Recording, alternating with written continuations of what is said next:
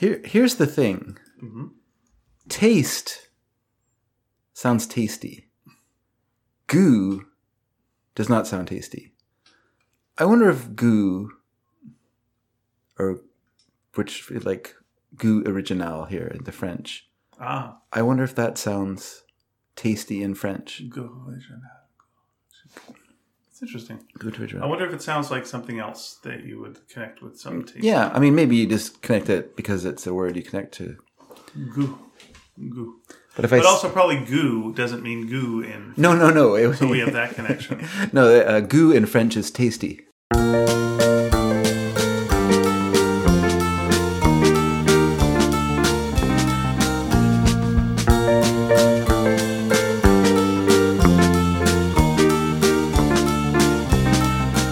Hi everyone, and welcome to Sneaky Dragon. My name is David Dedrick. Bonjour, je m'appelle Ian Boothby.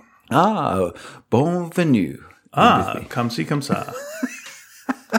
Je m'appelle David. The pamplemousse c'est sur la table. Oh, I'm glad to know. It's always good to know where the grapefruit is. Yeah, because you want to know. You want to have your eye on the grapefruit at all times.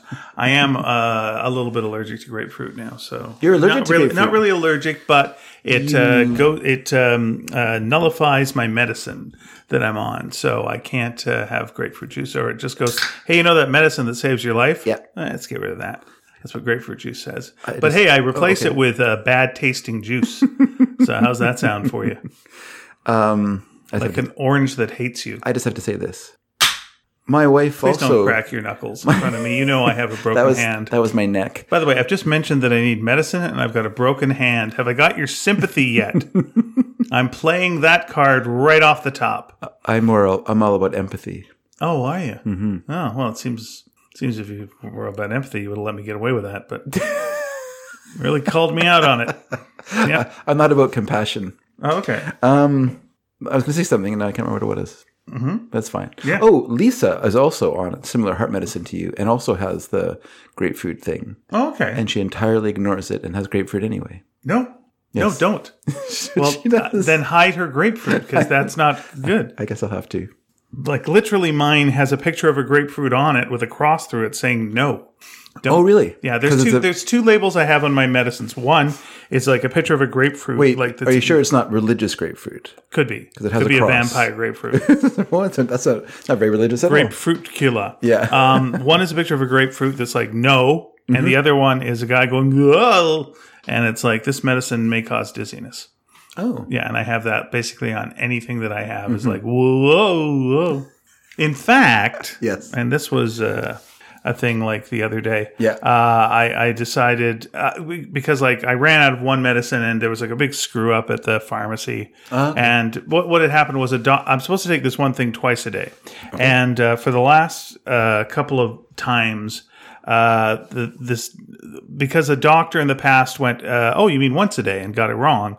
When I go to the pharmacy, I've got to really fight for it to get the right amount. And then every time, they're like, oh no, it's only once a day. No, I know it. Look it up. I've been on this for years, and it's always twice a day, and so on and so forth. So because of that, they were like, yeah, I don't think we're allowed to give you any more because you've got so much at home right now. It's like, I have none at home at all because it was supposed to be this amount a day. It's like, oh, yeah. We do have a doctor's note saying that. Okay, well, we can get you that tomorrow. So I can get the medicine that I need tomorrow, even though I should be having it today. So I was curious because I was off it for a day and I was like, oh, this doesn't feel bad that I'm off it, and that's not the best thing in the world because it doesn't like kick in like that. Sure. But I was just like, I wonder what the side effects of this are, because I never really like super looked up all the. I know dizziness. So sorry, the side effects of taking it of the drug that I'm on. So yeah, because I'm just like, sometimes I do get a little dizzy, but again, everything says you're going to be dizzy. So yeah, there. So I looked it up. And it was like a laundry list of things that I'd, been feeling for like years. And I was like, okay. Including one of the things was, irregular heart rate. Oh. And so I was talking to my wife about that, and I'm like, when did I start to have like the signs of AFib, even though I didn't know what the AFib was back then? And it was like, was I on the medicine first? And we figured out, I was like, yeah, I was on the medicine first. And I was like, huh. And again, like just going through all these things, like, all right, maybe I should, because I don't actually have like a doctor right now because mine's retired. Okay. So I've been going to, online doctors and, phone doctors and random doctors, but none of them really have like a long-term plan for things. Yeah. They're just dealing with what's in front of them within 10 minutes usually, right? So, I'm trying right now to like see a doctor and just go, is this possibly the reason for some of the things that have been going on? And the first appointment that was available is like, beginning of October. It's like really far away. But, I'm going to like kind of track that down and figure out what's going on. Yeah. Yeah. And also things can change over time too. Sure. And whatnot. Sure. Yeah. It was interesting. Have you said what that drug is for, or do you don't care to say what it's for? Oh, I can. Yeah, it was for blood pressure. Okay. Like how I found out I had something going on was, and it's not a pleasant memory. It's like I was doing a play rehearsal with a friend, and they started looking at me like kind of horrified. Okay. And I was like, it's weird because I've got More that, than usual. Yeah, but I've got that burned in my mind of this disgusted look in their face looking at me, and it was because my nose was bleeding, and I didn't realize my nose was bleeding. Yeah. And my nose had been bleeding like maybe once a week or something like that, for a while. Yeah. And they went, yeah, you should get that checked out. And I'm like, yeah, I guess I should get that checked out. When I did, I was told by my doctor, yeah, your blood pressure is quite high, and we'll put you on this and this. In fact, he said, like, so how's it feel? Because blood pressure normally doesn't feel like anything. And I went, well, I guess it feels. And he went, like this? And I went like, yeah, kind of like that. I was like, yeah, that's what I think he got going on. He's a good doctor, that guy. I guess so. He's one of those guys who like will knows who you are, and so gets what's going on and can explain it to you well. And in times where we had like crisis and we needed things sped up to get like results a little faster for things, he'd make a phone call that he didn't have to make to kind of speed things up. And also, that's good. He was the guy who, when someone told Pia that she had to get her gallbladder taken out, give her a poke, and just went, so you've been working like over a table, like drawing? Yeah, that's what this is. You were working over a table drawing. That's what this is. And does this hurt when I poke you here? Yeah, good. That's what it is then. And I was like, oh, fuck, it's nice to have a doctor who's good. But he's since gone on to physiotherapy and whatnot, which makes me want to actually take some physiotherapy to just actually be able to see him again. But yeah, that was the origin of my blood pressure woes. Okay. And yeah, so I'm thinking like maybe that triggered something. So I'm curious about that, because that kind of came out of nowhere, and every cardiologist that I'd gone to went, yeah, you seem fine. And then like about a year ago, I went to see a nurse practitioner, and they went, oh my gosh, we got to send you to emergency right away. You got to go now. Like now, get a cab now. I'm like, Jesus Christ, I'm going to fucking explode. What's happening? And at the end, the doctor there put me on like blood thinners and said, whatever you do, don't fall down. And I immediately fall down. But yeah, I'd like to kind of like solve this mystery and see what was the reason for certain things and certain things. Yeah. I had some like swelling in my ankles, and that again is a side effect of this as well. So like all these things that were just like, where'd that come from? Well, there's one place that you're getting that looks like it could be. So yeah, I'm going to get that checked out. Yeah, maybe it's time to go and see if there's like an alternative blood pressure medicine that has less side effects or different side effects. Mm-hmm. Like, you don't mind being spotted. There will be side effects. Yeah. It was interesting. I was watching just a preview clip of Patton Oswalt's new comedy special, and oh man, I could relate to so much. And just again, he was talking about like breaking his foot, and breaking his foot in a dumb way, just on his curb. And, because after you turn 50, you're made of glass. And it's just like, all right. So looking forward to seeing that special in middle of this month. Yeah, that's very true. When I think about as a kid riding my bike and falling about 5 feet into a dry creek bed with my bike on top of me. Yeah. And then just getting up and throwing my bike out and climbing back on it and riding off. Like if I did that now, they'd have to like get a helicopter and medevac. But in fact, they probably wouldn't even do that. They just get a bulldozer and just push dirt over. Yeah, he's already buried. He's already halfway there. Let's just cover him up. Yeah, what are we doing? Like, I've got a strong memory of being a teenager and like early teenager, and like going headfirst over the top of my handlebars. Yeah. And like, there we go, land flat on my chest. Yeah. my bike goes over me, and then the guy behind me rides over most of me. Yeah, yeah. You know, just like sideways trying to stop. So, Yeah, sure. you know, he didn't ride over my head, but he rode over my ass to my my left shoulder blade. Yeah. And it's just like, Get up and go. get up and go. Well, but still have to go to school. Yeah. What are you going to do? Not go to school? Well, that's it. I mean, what are you going to do? Not go and play with your friends? Of course Yeah, what are you going to do? participate. Not, function and keep going? Yeah. Yeah, what are you going to do? Get treatment? What are you going to do? Tend to your wounds? Yeah, you probably didn't need it, though. So. Yeah, probably not. It's fine.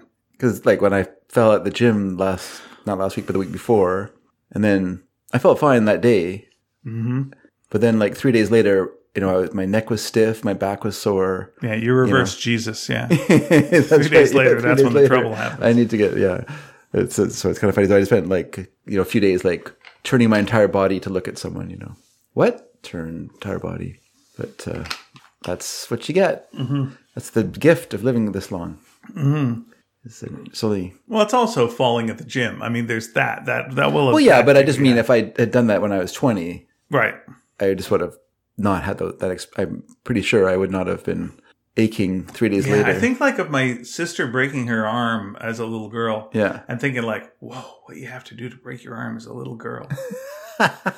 Yeah. You know? Yeah. That's a lot of fucking effort. Like, I did a perfect replication of Wall E. Coyote's fall off a cliff. Like I jumped and like did a flat back land onto a concrete floor. Oof. And ended up like in emergency like later on. And you know, it's okay. Yeah. That was fine. But like it was a solid boom. But like you really have to hurt yourself as a kid to hurt yourself as a kid because you are made of silly putty and vibranium. Yes. Yeah. You're not made of chalk yet. Yeah, I always used to think like whenever you saw like occasionally they do a thing in Warner Brothers cartoons, but like in the 90s or late 80s, where they'd have a character who's in a wheelchair because they wanted to, you know, be good and do that thing. But then you go like, yeah, but you guys live in the universe where you can like blow yourself up with dynamite and walk it off. So like, what was their accident like? What a horror show this must have been. like with Mickey Mouse World, right? Mm-hmm. Mickey Mouse? Okay, Peg Leg Pete. Yeah. How'd he lose his damn leg? He was born that way. Oh, you think it was like It came right out of the womb with a peg leg. Oh, okay. I thought like it was like a birth No. disorder you're talking about. No. All right, that's fine then. Because like, if he had to lose his leg, even like Captain Hook, you know, he's more grounded in reality because he's based on something. But Peg Leg Pete is straight out. You can blow up Pete with dynamite. You can drop him off a cliff and he's all right. Yeah.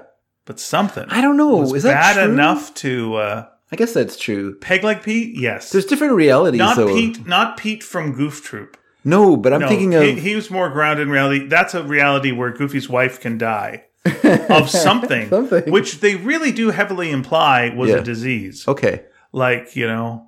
They really do. Like that it was a bit of a long thing and, you know, it's like, wow, they really put some interesting backstory behind the terrible Goof disease in that world, paint thinner. Yeah.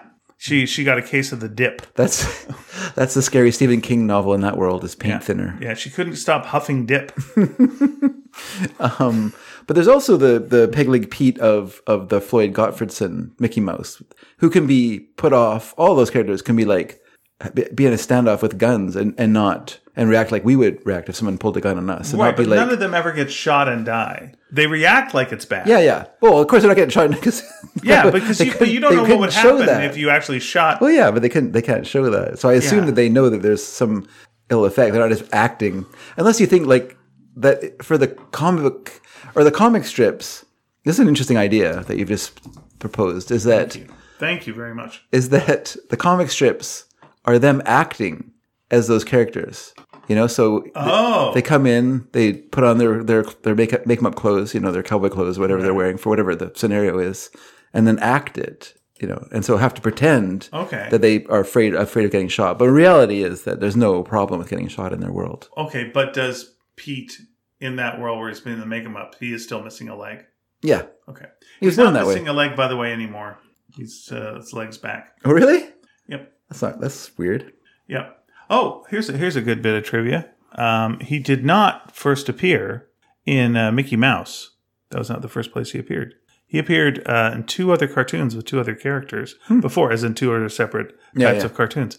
What cartoons did Pete first appear in? Well, that's a good question. So, Also, what type of animal is he? I'm going to assume he's a dog. He's a bear. Oh, a bear. Okay, I guess that makes sense.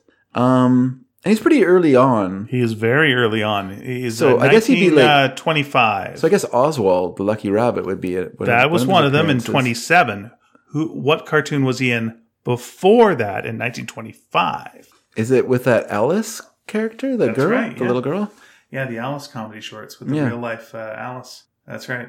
And and he did have like his peg leg, but his name there was Bootleg Pete. Okay, because he was a bootlegger of alcoholic beverages that he stored in his fake leg. Oh, maybe. I don't know about that. I don't know either. In fact, in the new shows, he does not have a real leg. He just has a false leg that has a place to hide alcohol. Oh, okay, that's fine. Good for him. Because in this new universe, there's probably not a lot of drinking going on. So, yeah, his original name was Bootleg Pete. He also went under the name Putrid Pete. Okay. And then finally Pegleg Pete. Was that when he was a punk rocker? I don't know. Okay. So that was Pete Putrid. Maybe. And Alice's cat, Julius, got drunk on the moonshine. Yes, of course. Which is moonshine because it has 3 X's on it. Yeah, that would probably be the way. But here's a one you're not going to get. It's like Pete's favorite hobby. Okay. Okay. I don't think he saw Alice doing something. Yeah. And he wanted to steal it from her because he liked doing these as much as she did. Okay. What was the thing that he stole from her? They saw her like, oh, Pete loves doing these. And saw Alice doing one of these. Yeah. And then stole it from her. So is it a jigsaw puzzle? Very close. Crossword puzzle? Yes. Huh. He's a big crossword puzzle fan. That's well. I'm a big fan of Bootleg Pete. Yeah, the Oswald short that he did was called The Ocean Hop, and it was inspired by Lindbergh's it's crossing across the ocean. So Oswald and Pete race across the Atlantic Ocean. Yeah, cool. Neat. And the character continued to appear in the Oswald films, directed and produced by Walter Lantz, creator of the worst comic cartoon character ever, Woody Woodpecker. Oh, I thought you were going to say Chili Willy. Chili Willy, yes. Or Sven the Walrus, or whatever. Sven the Walrus is probably the worst cartoon character ever invented. Could be. But Woody Woodpecker is definitely the most obnoxious character ever invented. So this was what made him unique at the time. Bootleg or Bootleg Pete. Okay. Known as Pegleg Pete. Later on, a.k.a. Right. Because he was in Steamboat Willie. Sure. Right. And he did appear in Walt Disney films. But, like I'm saying about the Walter Lantz stuff, he appeared in rival animation studios movies. He was a character in both studios. Both the Lantz studio and the Disney studio at the same time. He was in the Lantz films until 1937, and at the same time was appearing in Disney films. I wonder if that's through the I don't know how to say this last name, Iwerks connection, who was Disney's partner early on, then left. I wonder if he had some claim over the character, and so took him with it, took that character. I'm not sure. No, me neither. This is interesting too, because like here's a question though that's interesting to me about Steamboat Willie. Is that practically the same year, was the Buster Keaton film Steamboat Bill Jr. Oh, who is a paddleboat captain. So they're both released in the same year. I think so. But were they both produced in the same year? And how long does it take to produce a short? I just wonder if one inspired the other. Yeah, I wonder if like people were just Steamboat happy at that time. Everyone wanted. I mean, what's that? Sorry, yes, it's a. Anyway, doesn't matter. Just going to look at when Steamboat Bill Jr. Please do. Came out. In the meantime, I'm going to say, like in the comics, as in the comic strips, and 1928. Okay. So it has a year, I think, on Steamboat Bill or Steamboat Willie. They're so similar in name too, right? Bill is just a William, and Willie, Bill. It's all. Yeah, that is interesting. And I mean, Keaton was a big star in those days, so I'm sure it must have had some influence.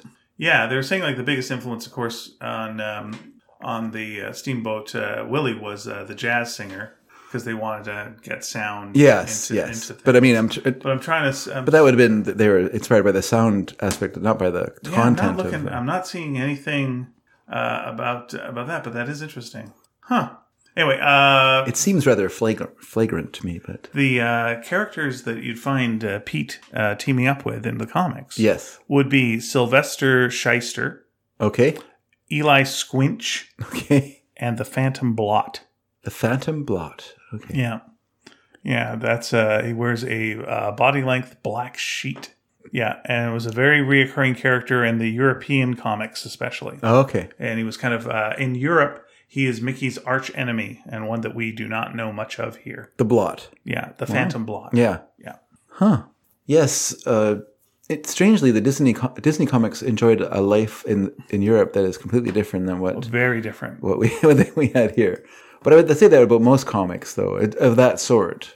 Like obviously we had the direct market that kind of sprung up in the 70s that sort of nurtured superheroes as the be all end all of comics, but Europe has a different history. And Funny Animal and kind of more children's comics, I guess, they had a better distribution system, or a different distribution system, not necessarily better, but just the weekly comics of that time period, as a way to deliver. Which I don't know if I'm not used to it, so I don't know if I would have enjoyed that. Mm-hmm. It's hard to know, of course. If that's how I got them, I would have thought it was the best thing ever, that you got a magazine and had 3 pages of comics and you had to wait another week to read another 3 pages, which to me seems, ridiculous. But I guess if that's what you're used to, then you were super excited. My grandparents would bring me British comics whenever they would visit. Was it the Dandy or the Beano? No, though sometimes I'd get that. Okay. But it would be almost like okay, I'm not saying half, that's a lie. It's about a third of the size of a phone book, right? And it would be Marvel comics in there. Okay. And about maybe a 20th of that would be in color and glossy. And then the rest would be black and white. And sometimes they'd have the covers, sometimes they wouldn't have the covers. Yeah. And sometimes the stories would follow in order, sometimes they wouldn't. They were very random. There would always definitely be a Captain Britain in there. Yeah. But yeah, it was just this dense thing of almost manga style, packed comic books that you just sit down and just read an eternity of comics. Yeah. It was pretty cool. Yeah, it is cool. As a kid, it was wow, that's amazing. That's a big, long freaking read. Yeah. And I'm not sure whether or not they had the proper Marvel comics for 12p or whatever. Yeah, I'm not. Yeah, I don't really know. They did later on for sure, because you can still get them like that now. But back then it was just these packed things, and then they'd also have the Batman, Robin, and Superman collections. It was Batman, Robin, and Superman, not just Batman and Superman. And they would be hardbound, and they'd have puzzles in them, but they'd also have reproductions of old Neil Adams, Denny O'Neil stories. Okay, but they'd rewrite them.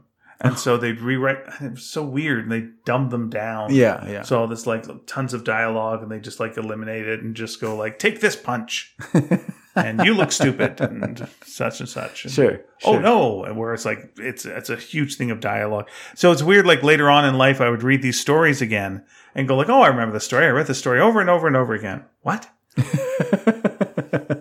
What's all this about? And it was his first meeting with Ra's al Ghul or some such. I guess they could do those kind of bumper books because they had so much of an archive to draw from. Sure. But by the time they were reprinting them for Britain, that DC had already been producing comics for 15 years by the time you were seeing those. Yeah, probably. I also feel they probably assumed these are really for kids, and so there's just a certain window where you'd read these things and then you grow out of them, and so who cares? Then repeat, a lot of these again, even if you put the same ones in there. What's it matter? Yeah, it's just it's interesting. It's one of those I feel this way about Belgium comics. We're going to Belgium, and I'm very excited because I love those comics so much. What's so interesting about that is it's one of those things where you wonder. So if you had similar circumstances anywhere else, would you have the same result? So basically because of Tintin being so popular, and then being sort of made into its own after World War II being being republished into its own magazine, Tintin magazine. And so they needed other artists to fill pages for that magazine. And so, suddenly there's these people that are, they come in. Some of them are already working with Hergé as assistants, but no, start your own strips and we'll put those into this and we'll, and so suddenly there's all this talent appearing and then there's more and more and you're like, well, we don't just need Tintin, we'll have Spirou as well. So here's Spirou. We can fill that with all these other, so Peyo and Franquin, all these other, Morris and all these talented people, Goscinny and for a while. And then, we still have more. So let's start Pilote. So we'll have Pilote as well. So we have all these weekly, I'm sure there's one, those are obviously the cream of the creme de la creme that we remember now. I'm sure there are other ones. And also there was, the Disney one as well. Like Mickey or whatever it was called, that also published the comics as a weekly, right? As weekly serials, and the same idea of three pages. Would they reprint old comic strips, or was it always like new comic books? I think it was from the comics, from the Carl Barks style comic pages being redone, and then new ones being done by European artists, right? Because they loved it so much, and there's just so much appetite for those stories, and so much skill over there. Ridiculous amount of skill. It's crazy, right? Yeah. So you kind of wonder, like, is it sort of a chicken and egg thing? Like, was the talent there always? And if it had been like animation studios that opened, they would have gone there and worked as animators, and we'd have like this flowering of Belgium animation studios? Or was it this the opportunity for this kind of filled this need? People were like, oh, I'm a talented artist, but I'm not necessarily a cartoonist. Oh no, I'm a cartoonist because I need a job and I can do this. I can figure this out. I can make it work.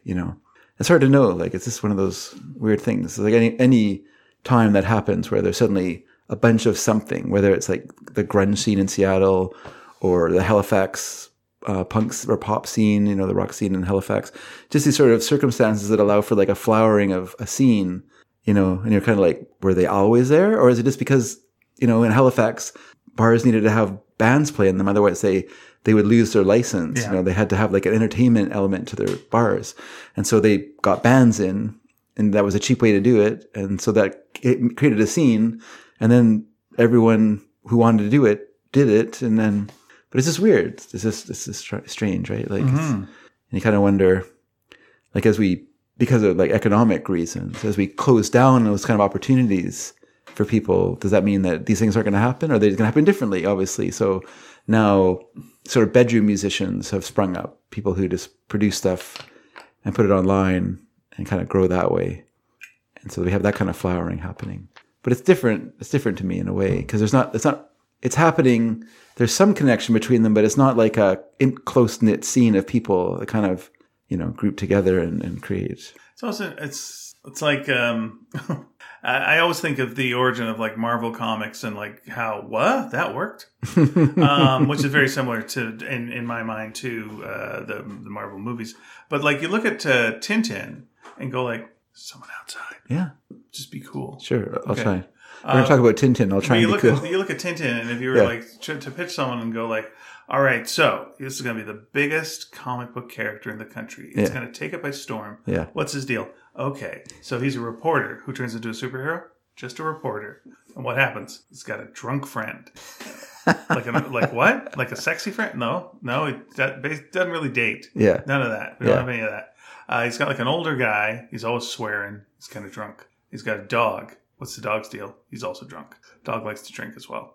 Okay, so does the dog like hanging out with the sailor? They don't care for each other. Okay, fair enough. What happens? Like he just goes. He's a reporter. He's a reporter, and he like solves mysteries, and there you go. Oh, that doesn't. Why would kids want the adventures of a reporter, a boy reporter? That doesn't sound.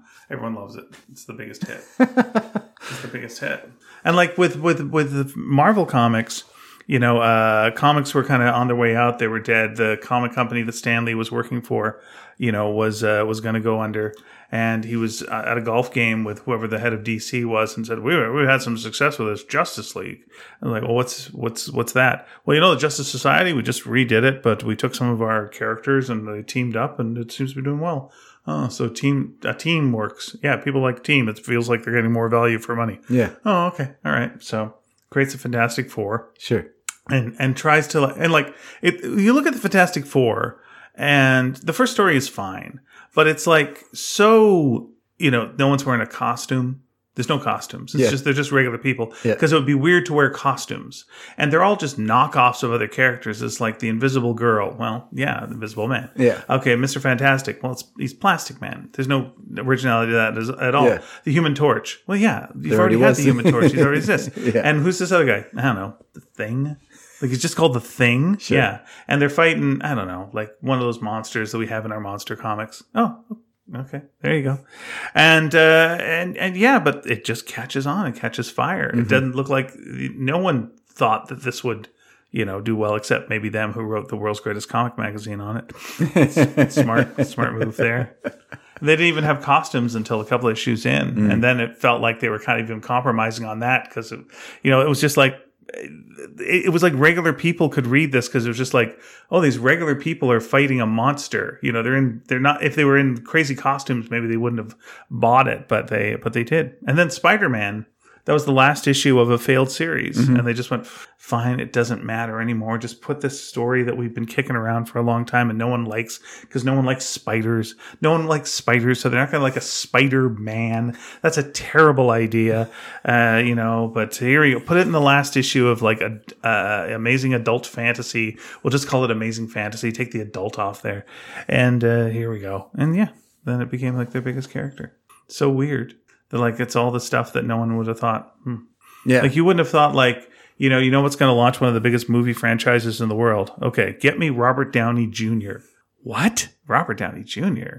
The guy who's like barely on the Ally McBeal show and they had to like really go, come on, give him a chance. Like, and who's going to be directing it?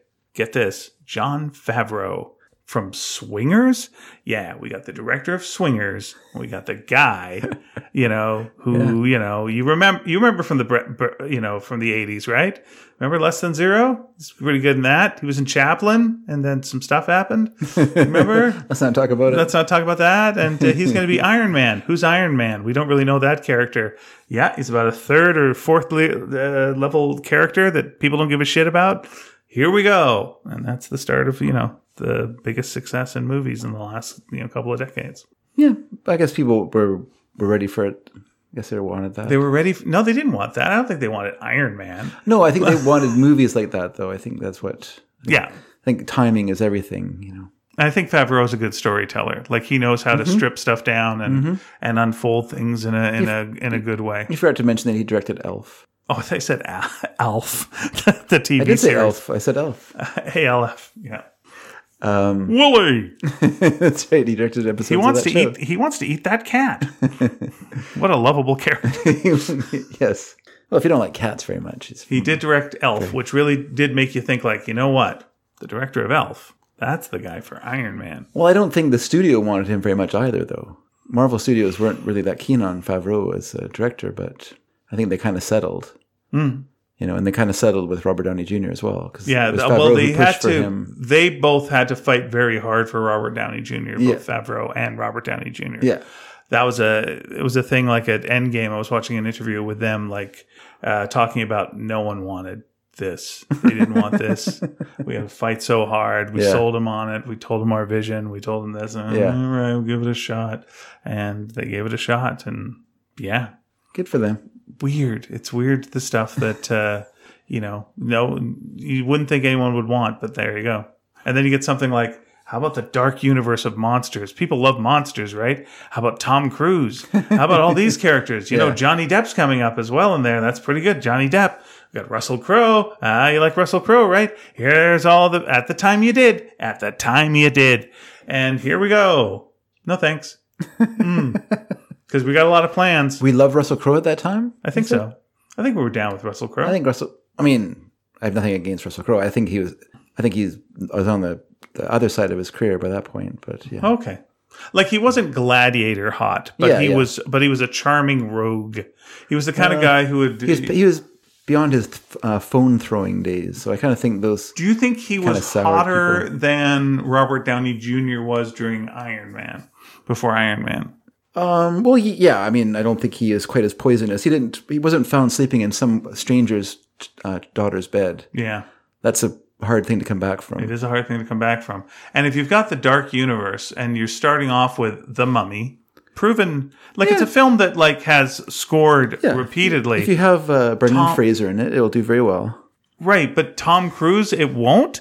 Like, holy shit! Like, what are you talking about? And then, no, because the problem. Here's the thing: you make Tom Cruise the mummy. Yeah. Tom Cruise is the mummy by the end. Spoilers.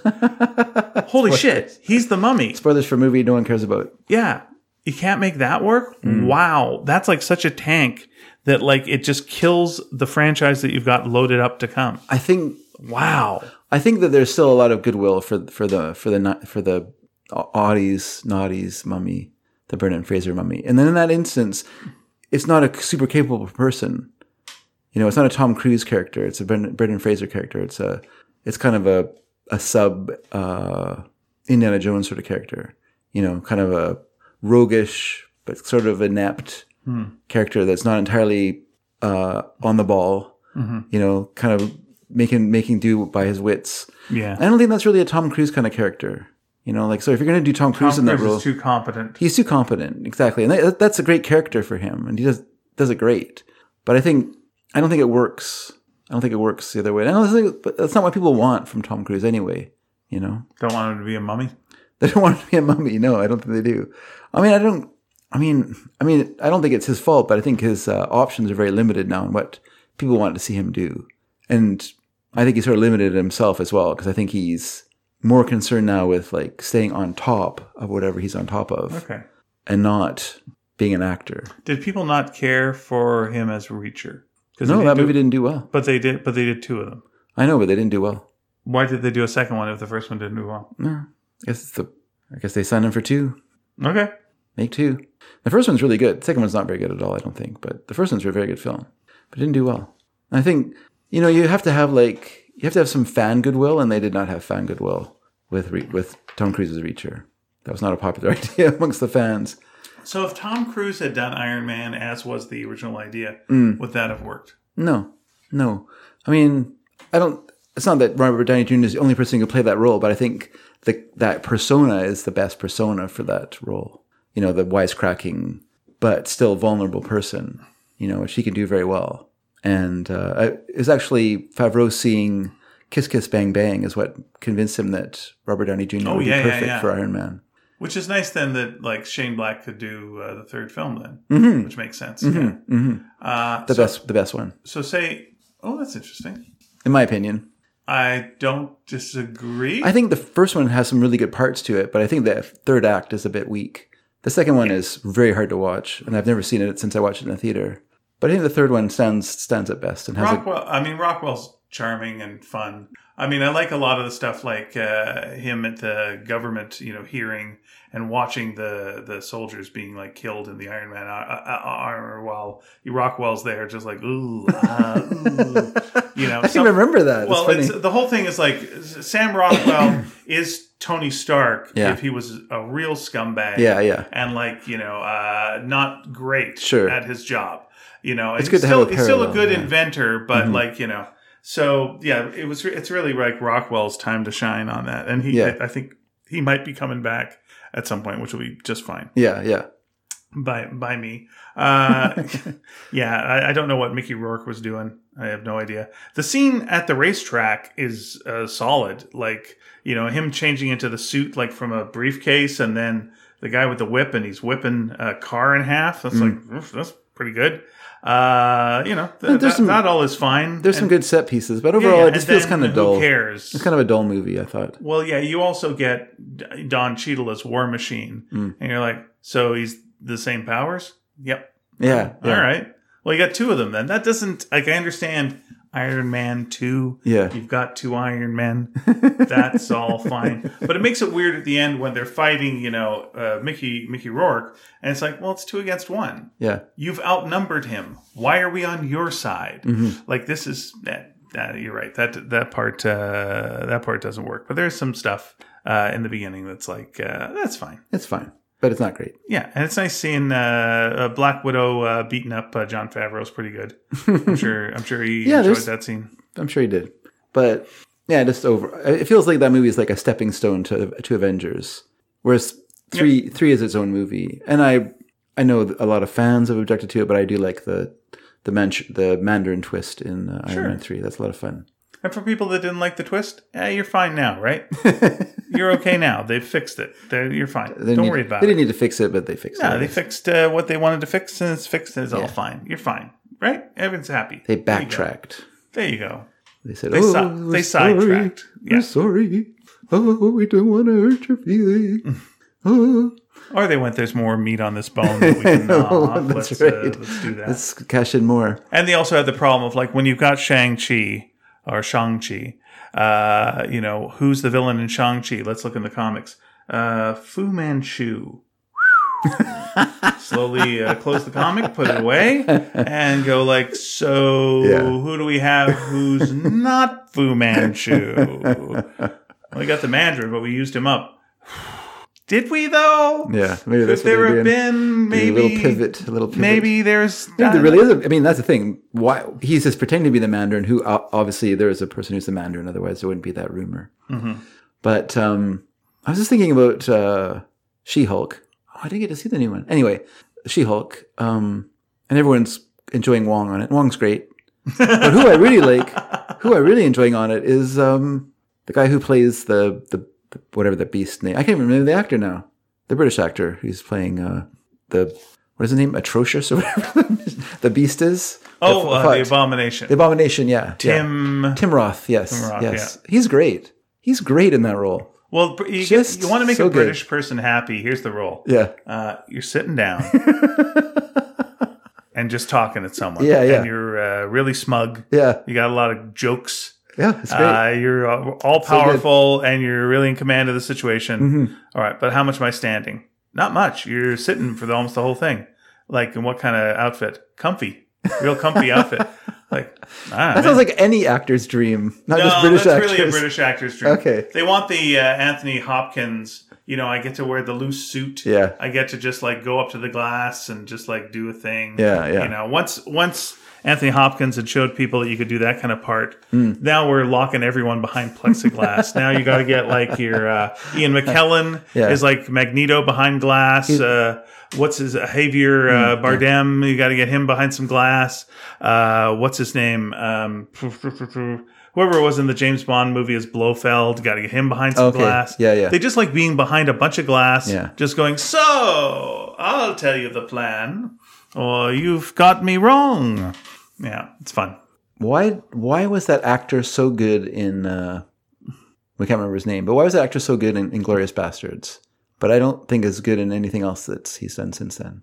Oh, well, Quentin Tarantino was the director. The dialogue was so great. Yeah, did you notice John Travolta's not as good an actor in anything besides... Yeah. Everyone's a better actor in a Quentin Tarantino movie? That's true. He certainly can... he makes them rehearse so much. Is that true? I guess he does, or something. He put I don't know. the thing into the thing with the levels. He's doing a podcast now. Is he? Yeah, called Video Archives Podcast. And he's doing it strangely. He's doing it with his former, friend. We're talking Quentin Tarantino, Tarantino, yeah. He's doing it with Roger Avery, who was his friend who worked at Video Archives. It's named after the video store they both worked at. Oh, nice. For years together. But of course, they had a huge falling out over Pulp Fiction, or what I understood as a huge falling out over Pulp Fiction. Okay. In that Avery didn't get credited for his contributions to the screenplay. And eventually that was righted and he got an Oscar for his part in it. Okay. Because, of course, that won Best Screenplay that year. And I wonder if it wasn't Tarantino so much as maybe Miramax were trying to push him as their golden boy, and we're kind of Orson Wellesing it by removing other people from their credits so that it made him seem like more like a wunderkind who is not only a great director but also a great writer. That was a good thing to push back then. And so Avery kind of fell victim to that. I really don't know the whole inside story to it because Avery is referred... It's kind of an interesting show. So it has Quentin Tarantino and Avery, and the idea of the show is that... Well, the reality of the show is that when Video Archives went out of business, Quentin Tarantino bought their entire stock. But not just their stock of video cassettes, but also all their shelves and stuff like that to keep them on. So he has them in his house in LA. He has this room. If I was a crazy thousandaire, I would have bought quite a few video shelves from Black Dog when it went out of business. Yeah, like they were selling them, and it was like, God damn it. Yeah. Like, that would be great to actually have. But okay. Yeah, it would be nice to be a thousandaire too. Yeah, I'd love thousandaire is enough money to do some stupid purchases that you could just have fun with and have a little room with like your video shelf. Sure. And so for each episode, they pick 3 movies. They watch them and then they discuss them. And so so they'll kind of like kind of switch off who does the third one, but then they both bring in a movie. So the first episode, they only did 2 films, just because they weren't certain of the format yet. They talked about Dark Star, John Carpenter's Dark Star, and then a movie by Uli Lemmel called Cocaine Cowboys, which I've never seen. I've only seen his movie Blank Generation. But he was a German director who came out of was friends with I can't remember the name now, the 70s director who was a big part of the sort of new wave of German cinema. And yes, you're all telling me who that is. Thank you very much. I'll remember one day when I'm walking on the street and I'll go, da-da-da. But anyway, so they talk about those films, and then also Roger Avery's daughter, Gala Avery, is sort of the third host. And she'll come in, she does she does a lot of the introductions and stuff like that, but then she also comes in and does her own little opinions of the movies. Okay. And so that's kind of fun too. It kind of adds a little bit of a younger, she's 23 or something like that. So it gives it a little younger voice with these 2 old guys talking about their movies they love. So yeah, it's a fun show actually. So I started listening to the 3rd episode. I'm just amazed anyone can get a word in around 2. Like, he does not leave pauses. No, he doesn't. But what do you think? Like, that's not a Quentin Tarantino thing. Yeah. He seems more generous in the conversations that they're having. So I think when he's talking with someone and they ask him something that he's interested in talking about, he does tend to want to fill a lot of the space up with his own. I would be curious. I would be curious if you had like Kevin Smith and Quentin Tarantino on a podcast like that together. Who'd get to talk? Well, here's the interesting thing: is that the reason I knew this came about was because for whatever reason in my YouTube feed, Quentin Tarantino was on the Jimmy Fallon show, but Jimmy Fallon wasn't the host; it was Dana Carvey. Yeah. So you can imagine that battle of who gets to speak the most. So that was it. So Dana Carvey took up a lot of beginning of the a lot of nervous energy there. A lot of nervous energy, and he's a big fan of Once Upon a Time in Hollywood. Oh, I know. So he was filling. He's doing a lot of imitations and. Oh boy, yeah. That's fun. Yep. Fair enough. Because I think there's another guy, I don't know if it was Colin Quinn or someone they had on the show who was also a huge fan and had watched it like 13 times or something like that. Yeah. Slightly beating for a certain like just in the pocket of like this one age group who like really likes movies. That is the movie for them. That's their youth. That's their time. Yeah. Yeah. It's Lisa's favorite Tarantino film for sure. Yeah.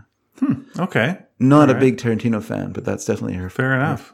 All right. Like, I'll often come home and she'll be watching it. Okay. Of course, I've already seen it. I don't need to see it again. Mm-hmm. It's a point.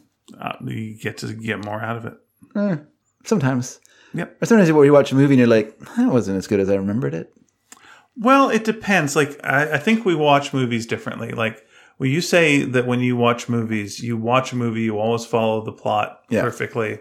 You get it. You don't think of where this could go. You watch the movie and watch it unfold and absorb it. And so, I think like when you get to the end of a movie, you've had a complete experience. Whereas when I'm watching a movie, quite often I'll be thinking, oh, this reminds me of this. Oh, I wonder where this will go. Oh, I think this will probably go there. Oh, this will go there. Oh, if this doesn't go there, well, that would have been a good plot anyway. I should remember that plot. Okay. And so the second time I watch a movie, I know where the movie's going. Yeah. So then I can enjoy other aspects. Like I can go, now that I know where it's going, I can see the things that it's set up that I wouldn't have recognized the first time around. Sure. Like I'm just starting to watch Thor Love and Thunder again. And there's just some things in the first scene that I'm like, oh, okay, all right, that pays off a lot later on that, the little girl is doing this and they're doing this and this is happening with this. And it's like, okay, it's not perfect, by any means, but it's like, this all makes sense, and it's a different movie the second time. Yeah. So that's what I think. I don't feel like I'm watching the same movie the second time. I feel like I am watching a different movie the second time just because of the knowledge of seeing it the first time. Yeah. Yeah. What's the movie you've seen the most times? Probably Monty Python and the Holy Grail. Okay. Which I've seen over 10 times. How many times have you seen It's a Wonderful Life? Probably 4 times. Okay. I don't need to see it again. I've probably seen it about 30, maybe 40 times. Wow, that's a lot. I'll see it like every year if I can. I mean, what I want from a movie, I think more than more than going, oh, it's interesting how they set up the camera, which is, sometimes I'm interested in that and I'll watch a movie in that light, but I want the emotional impact of it. You know, the first time I watched It's a Wonderful Life, that scene where he turns his deaf ear to Mary and she says, I'll love you for the rest of my life. That's very moving to me. The first time I saw it, I was like, oh, that gets you. Mm-hmm. But your fourth time, you're like, oh yeah, I remember that happening. So it's not the same to me anymore. Like sure. I don't feel the same way about the movie. It's very rare that I don't pick up something new each time from a film. Okay. It's very, very rare. Yeah. Yeah. There's something like in the background or there's something, you know, or because you know where a character is going to go and their destiny, then the impact of what they say earlier, you know, means more to you. But yeah, it does fuck me up when I'm seeing a mystery sometimes because like I've gone off on my own track and I've written down my own ending to a movie that I will then use later for myself. Because you didn't use it. Yeah. Because you didn't use it. I get to use it. That's and fair. That's fair. That's perfectly 100% fair. For sure.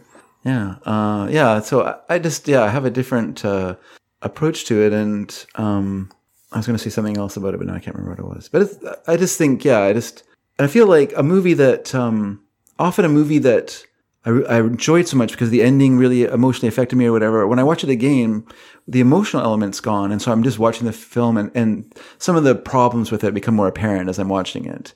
And I'm just kind of like, oh, this is not quite as moving as I remember it, and it's not quite as good as I remember it. So, and that's to me the danger of rewatching films. And this movie, I mean, I just went and saw Jaws with David M. the other night because it was playing in 3D. They've done a 3D conversion of a different experience. The first film, and it is a different experience. With 3D, I thought was fine-ish. I didn't think it was great. Was it interesting seeing it with a room full of people? It wasn't really that busy. Oh, that's too bad. That's what I was hoping for. That would have been interesting. Was it a big theater at what used to be Tinseltown, International Village Cinemas, whatever clumsy name they've. Yeah, that's better than Tinseltown. No, it's not. But Cinemark Movierola. All right, whatever. So there's like film hole. I think there was like 10 of us in the theater. Oh, that's too bad. So yeah, it would have been way more fun. It was in 3D at Tinseltown. Yeah, they have 3D technology at Tinseltown. I've never seen a 3D movie. Yeah, we saw Dread there. In 3D? Mm-hmm. Oh, geez. It was only in 3D. They only showed in theaters in 3D. Oh, my God. That's so weird. It seems like such a That was a really good 3D theater. movie. Okay, yeah. Because they had that slow motion stuff with the slow-mo drug. That movie was designed... Like, when you watch a movie that's designed for 3D, that's when it's interesting to me. Like, when you watch a movie that's... You know, like, David has a projector and a screen in his living room now at his place. And so he often will insist that I watch 3D movies, although he knows I'm not a big fan of them. And so then he has these special glasses that turn on and they like do some sort of thing that processes the image into 3D. But we were watching Andy Warhol's Fresh for Frankenstein, which is a fun film. And I've seen it, but I've never seen it in 3D. So he had the 3D version, so he watched it. And that was really fun 3D because it's about the spectacle of 3D as well as the movie, which is kind of a spectacular film in the sense of being a spectacle. And there's a scene in it where like the character's going to grab a scalpel off of a surgical table. And so the table doesn't exist. They just have all of the surgical instruments lined up on a wire, a couple of wires suspended in front of the actor. So the camera is shooting through them towards the actor. And so those are like floating in front of your face in 3D. Nice. And it's a very cool effect. And then there's another scene when, spoilers, Frankenstein gets killed near the end of the film. Udo Kier, he's got this lance through him. And it's like literally like out of the screen in front of you, like poking towards your face. And it's very effective in 3D. It's really cool. Jaws had nothing like that to it. The only scene in the film where the image was kind of coming out of the screen was very near the beginning, well, almost right near the beginning, when the deputy is kind of upset after finding the girl's body, and he's sitting kind of by the fence that's kind of like a little kind of broken down fence along the beach. And that was the only thing that was like kind of sticking out of the screen a little bit was this fence. Nothing else in the movie was, like, even the shark coming out of the water wasn't really spectacular in 3D. How about the scene where you do the focus pull with Roy Scheider? Yeah, Roy Scheider. Yeah, with that famous focus pull where it's going but front it's and back at the same just time. him, so there's no sense of depth. And that's too bad. And the background is not in focus. that would be the one scene that Yeah. I wonder what that looks like in 3D. If they made that look interesting. Well, one thing that I noticed, because I'd never seen that in 3D before, so I was kind of looking for things in 3D. What I noticed that Spielberg loves to do in this film anyway is to highlight a subject is to put them in focus against the out of focus background. Right. And so that really doesn't help you with your 3D because you don't have any layers to layer into depth. Oh, okay. You know, like even the scene in the movie where the orca is sailing out to sea and the camera tracks through Quint's shop or whatever it is and boathouse, I guess, and then it goes through the teeth, like there's the teeth of the shark in the window, and it kind of pans through them almost, or I should say, not pans, but dollies through them. Right. Even that wasn't like any kind of depth. I would be very curious if they could use really good 3D on Jaws 3D. And see if that in any way makes it better. Yeah, David because said there's some shit 3D in that. He said he got a real headache seeing that in the theater. It's a bad 3D job. Yeah, but like if you could make that work, I'm just curious. Like it would be interesting. I want to see Coming At You in really good 3D. What is Coming At You? That was a movie that came out in the mid 80s, early 80s. Oh, that was a 3D. It was a 3D movie, and it was full of like arrows, flaming arrows being shot at you. Right, I do remember everything that. coming at you. So it was the idea of it was that it was real spectacle 3D, and that's what. Because if you're seeing 3D, that's what you want. And the porn version didn't have to change its name, which is always nice. Yeah, like I've seen Jaws. That was Coming On Ya. Sure, I've seen Jaws quite a few times. Yeah, it would be interesting because there's so many people I know who have seen Jaws to like go, okay, let's go to a theater and see Jaws 2 because it's not terrible. Okay. Like it's actually, if you're just going for like a movie of that era, that's a pretty good movie of that era. Okay. Unfortunately, you're going to compare it to Jaws, which is a perfect movie. Yeah. That's a problem. Okay. You know, it's the Indiana Jones 3 situation. Sure. It's like, well, I mean, Raiders is perfect. Raiders, third one is, it's okay. But it's okay. You're gonna be okay. You're gonna have an okay time. Sure. But that's what Jaws 2 is, basically. Yeah. You know, and it doesn't have Robert Shaw in it, which is the other problem. And Robert Shaw is such a lifter of that movie. Yeah. Like he comes in just at the right time. He's such a wild card. You don't know, like, are they in even danger? Spielberg didn't know what he was going to do. Oh, is that right? Oh yeah. Yeah. Like, but when they're on the boat together, you're just like, this guy could go either way. Like this guy could go nuts. This guy could like push, one of them overboard. Like this guy. Yeah. Well, that's a good part of that take character. all the money. Yeah, he could. Like, I don't know what his story is. Yeah, well, it's basically like a mini Moby Dick part there, where he's Ahab and the shark is Moby Dick because he's obsessed with getting him. He won't. Right. He smashes the radio so they can't radio for help. It's him versus shark. Right, but Ishmael is then this nerdy nebbish, with a lot of. Oh no, that would be Roy Scheider. Would be Ishmael.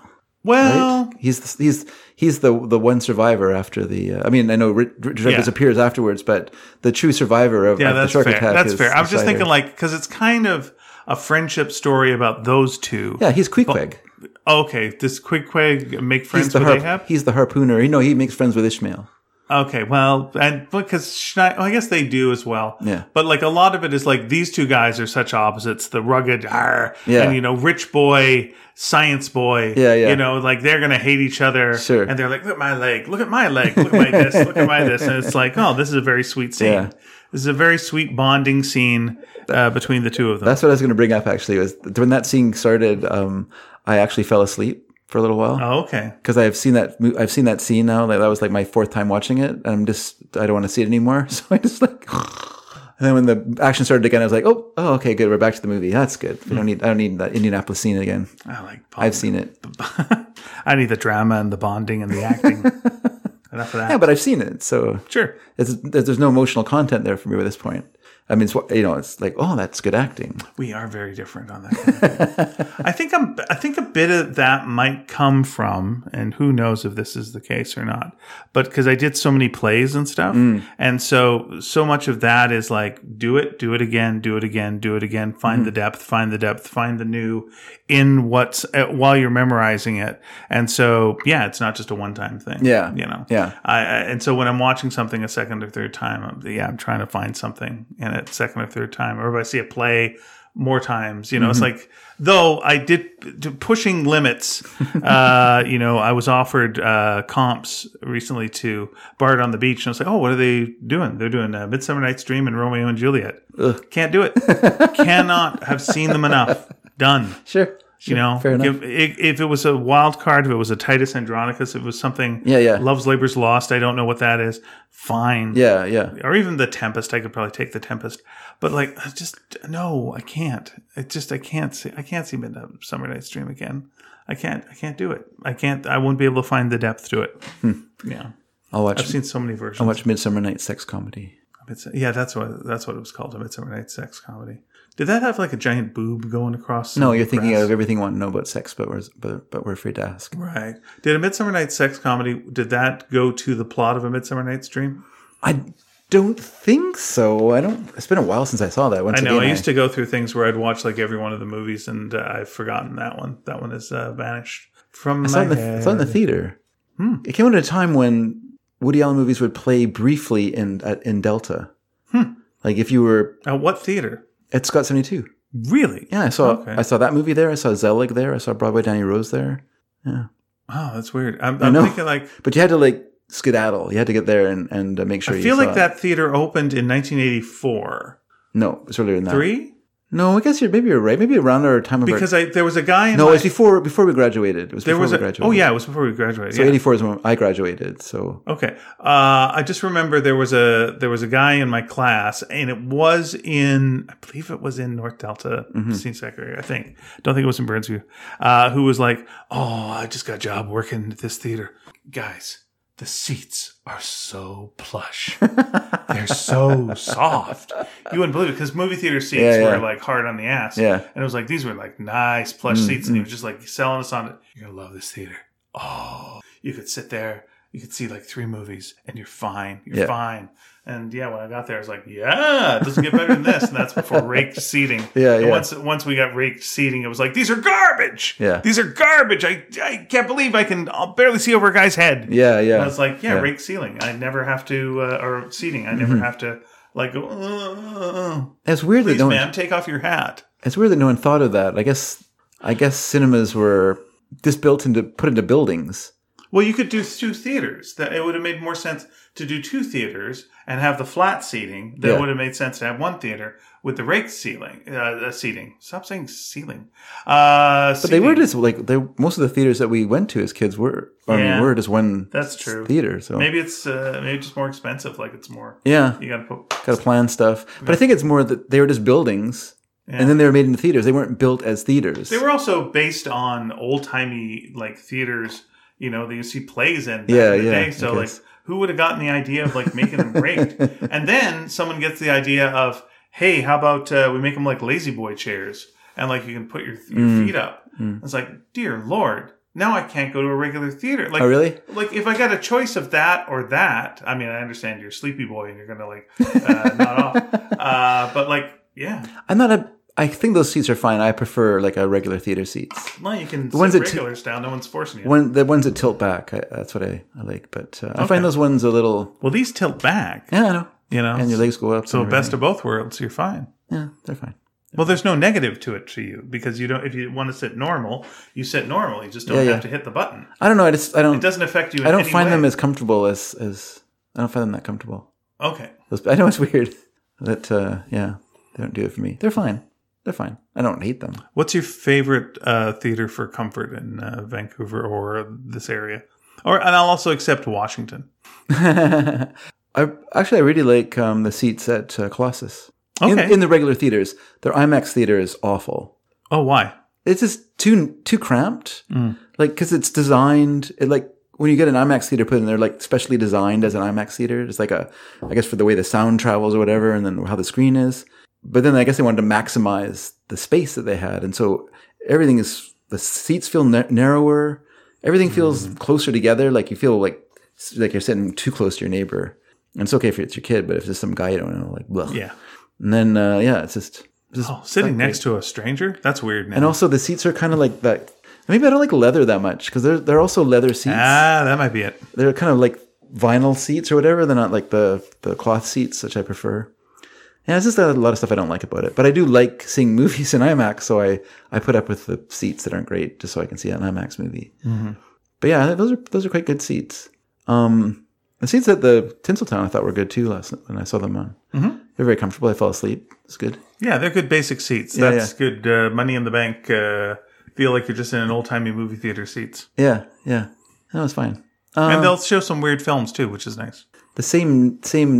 Like I went and saw the movie with David, and then we went back to his place, and then we watched Inside Llewyn Davis, which was kind of funny to see a spectacle like Jaws, and then see a very small film like Inside Llewyn Davis, which actually the second time I'd seen it, and I did enjoy watching it twice. Actually, I have forgotten my theory on it, but I had a big theory on it, and I can't remember it, but involved the cat. Oh well, maybe. You know, I obviously saw it, but I had forgotten, and people, if you don't know, if this is maybe, I don't know if this is a spoiler, but the movie ends the way it starts. Mm. So when you see the movie, it has an opening scene that feels like it's the next day, but it's not. It goes back a month or whatever, and then it tells you the story to get back to that night. Yeah. And then the movie ends there. And so in a way, it's a loop. Yeah. So if you watch the film, it's basically a inside loop. There's something to it. And the cat, I had a theory about the cat that I was like really proud of on the way home. And I was like, I think that the cat is this. And it was like, and people were like, oh, this could be about the, you might be right. Yeah. I'm like, oh. And I've now since blanked on that. I also really like the songs in it.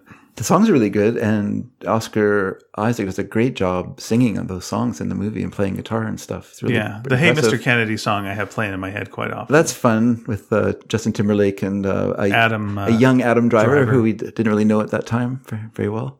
And unless you were watching Girls. Yeah. I didn't watch that show. So, and then, and it's just fun. Like I was just thinking while I was watching it, it would have been fun, like to have people invest as much detail and love into like a movie about, say, San Francisco 1967, or New York 1976, or London 1977, or something like that. Just that kind of like a character study with a lot of interesting analogs of real people, but not them actual real people, but just sort of, like Jim and Jean, who are analogs for, a certain type of folk group singing, and then the guy, that actor, anyway, plays like he owns the Gate of Horn. Okay. And is also a manager, so he's kind of like a stand-in for Albert Grossman, I feel, who created Peter, Paul and Mary.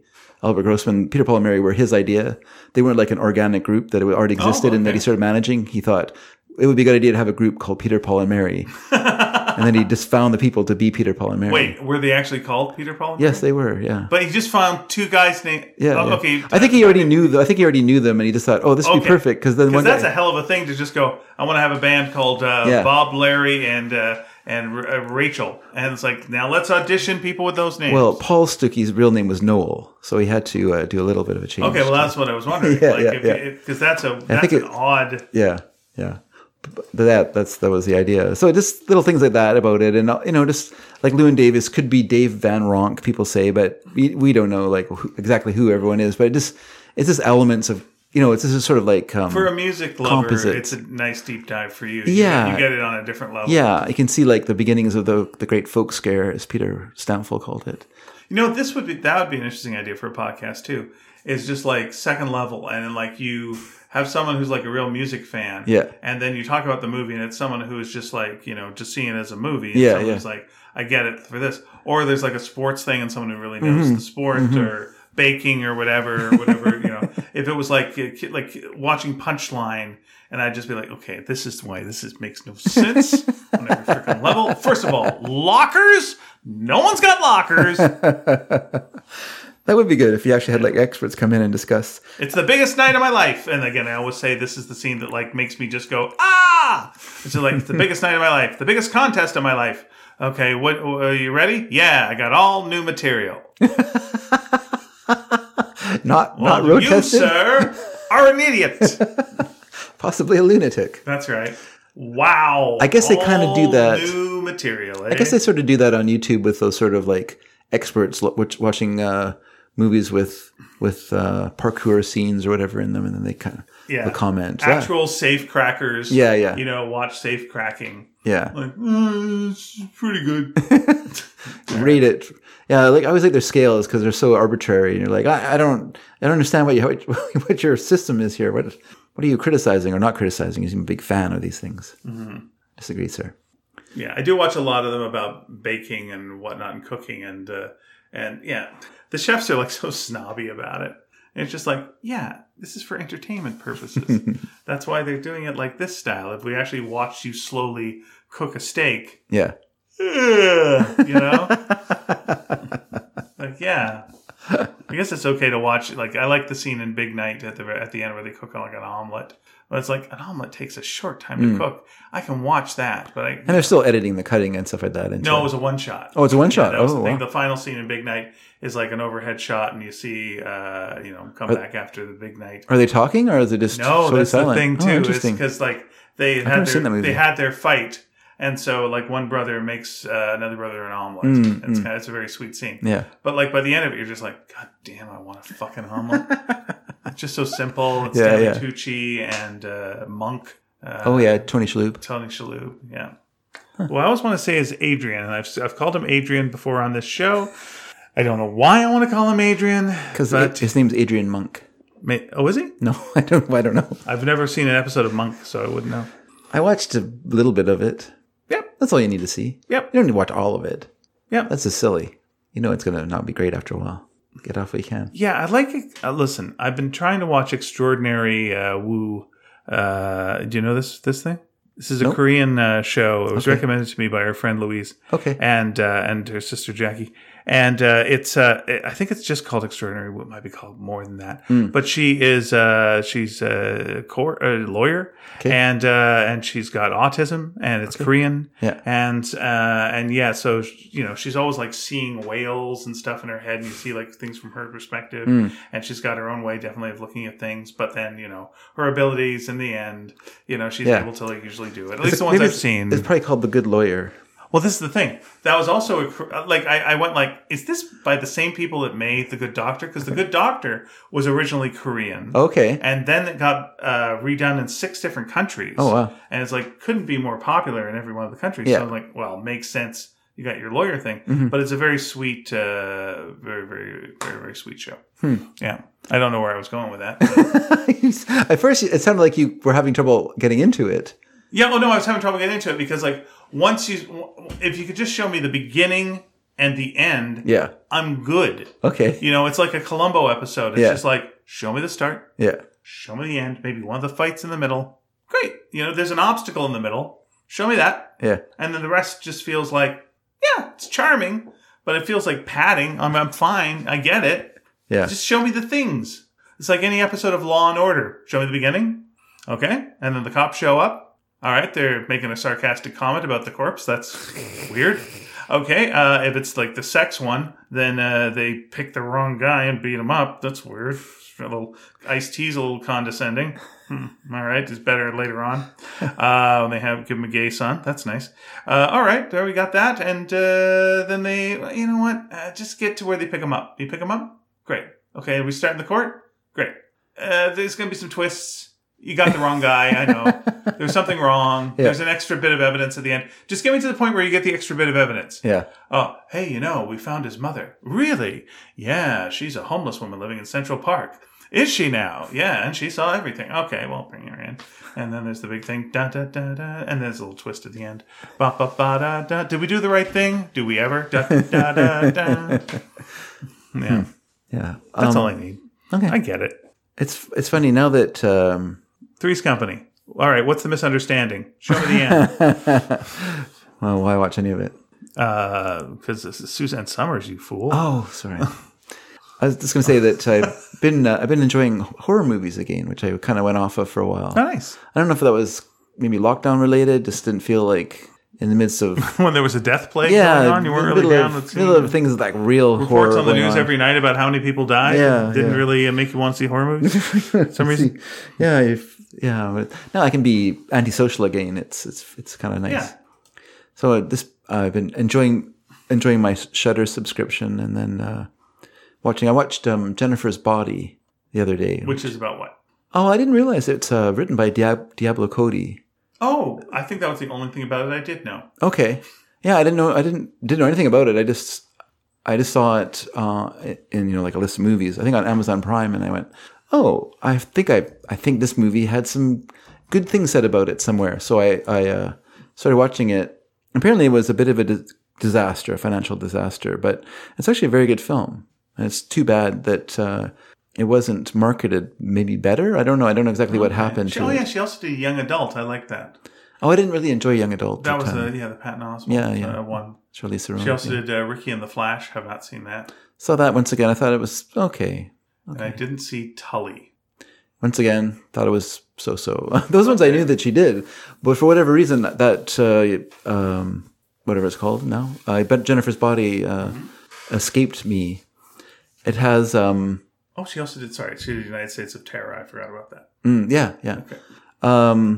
Yeah, but it was fun. It was a fun film. It was. Megan Fox is good. Megan Fox is really good in it, and really brave in it as well. Like willing to not be glamorous through a whole movie, which I think is always nice for actresses when they're not expected to look great all the time. Gist of what the movie is about? So the movie is. I was talking with Mary about it last night, and she said, "Happy birthday, by the way, to Mary." Yes, thank you. Yes, Mary turned older. Oh, she turned older this time. She turned older this That this is year. Nice. She made that mistake before, like turning younger a couple of years. And she's enjoying her PDP, her teaching program, and so that's good. So we went and had pizza last night together, the fam, and it was very enjoyable. It was nice to see everyone. Just sitting there, just briefly go away from Jennifer's Body for a second, and the girls were. Eve was discussing something.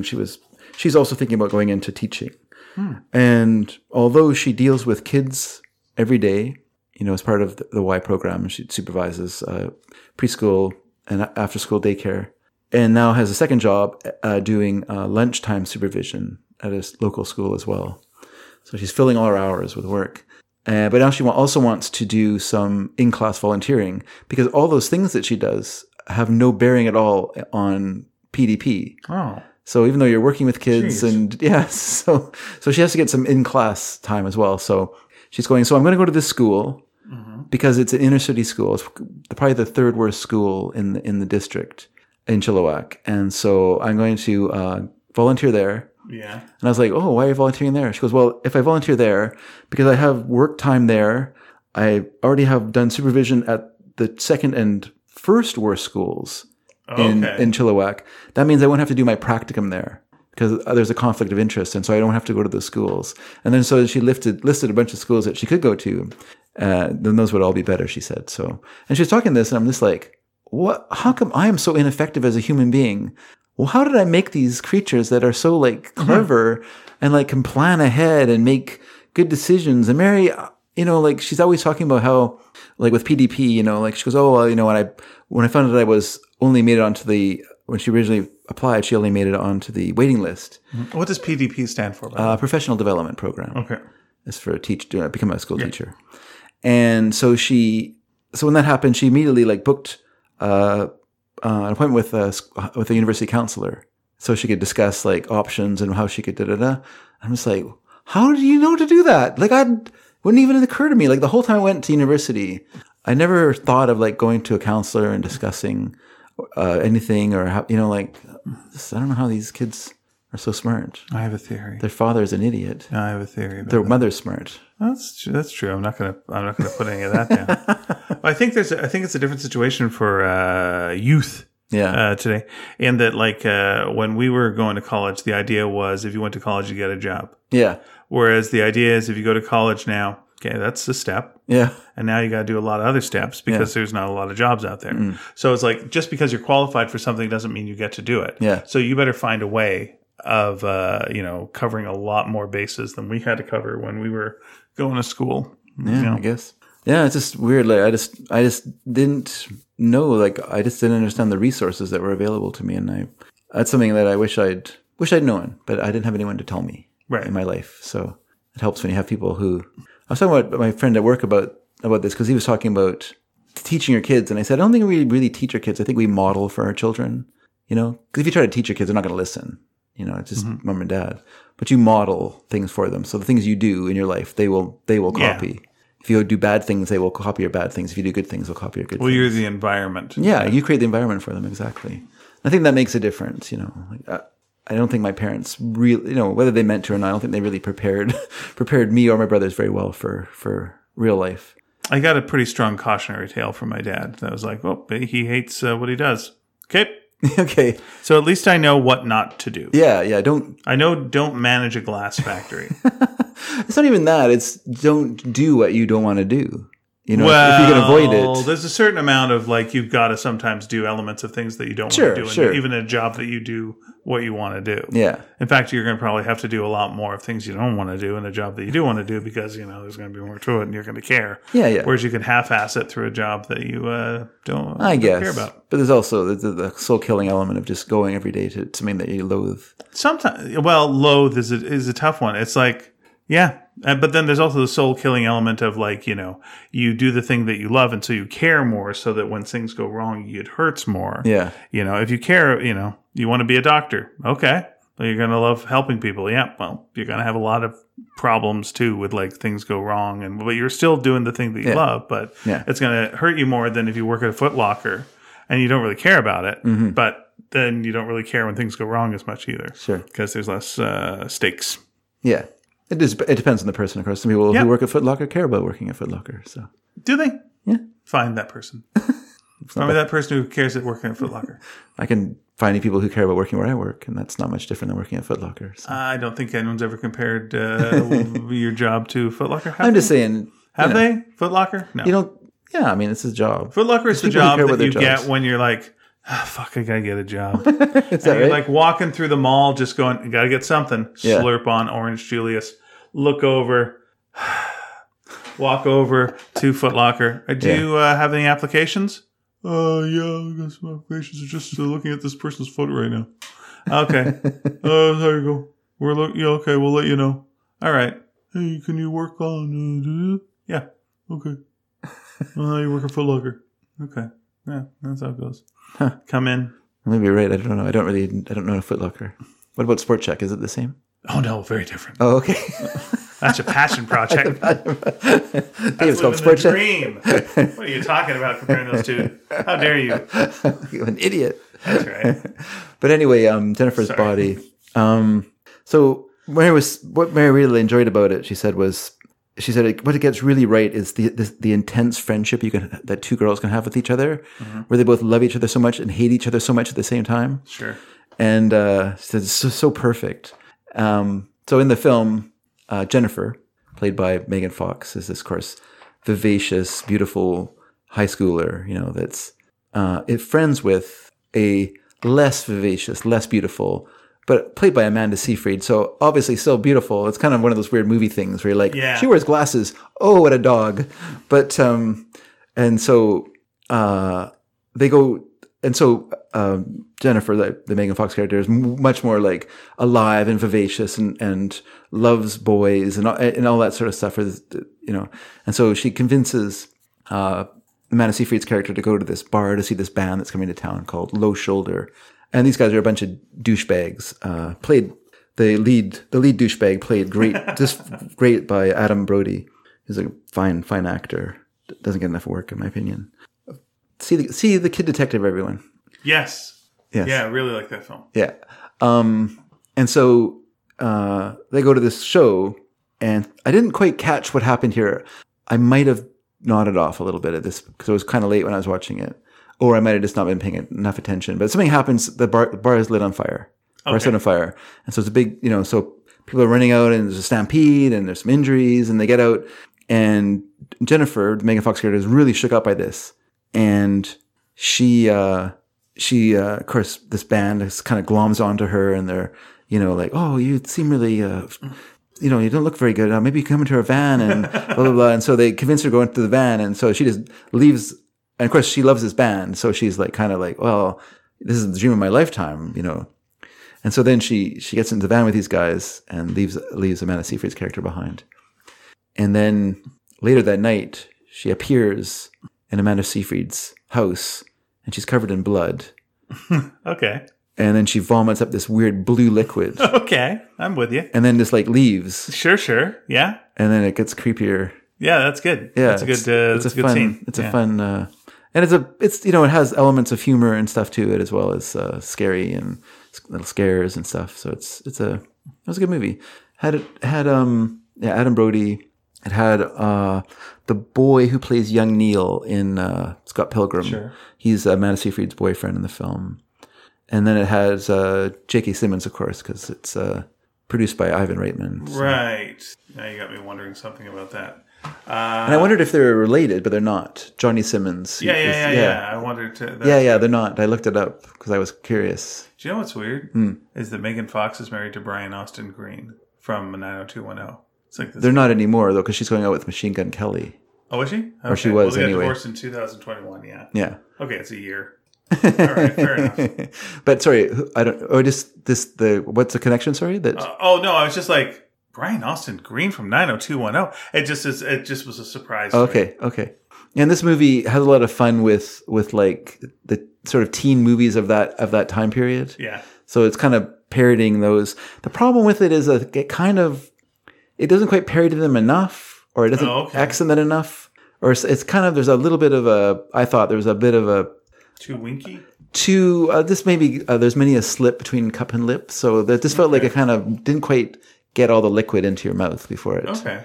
And but it was still enjoyable. I would recommend it as a movie. Mary loves it. So what's your main kind of for horror movies? Do you like a ghostly horror movie, a vampire, a stabby? Do you like? I need atmosphere. Do you need something more realistic? Not necessarily surrealistic.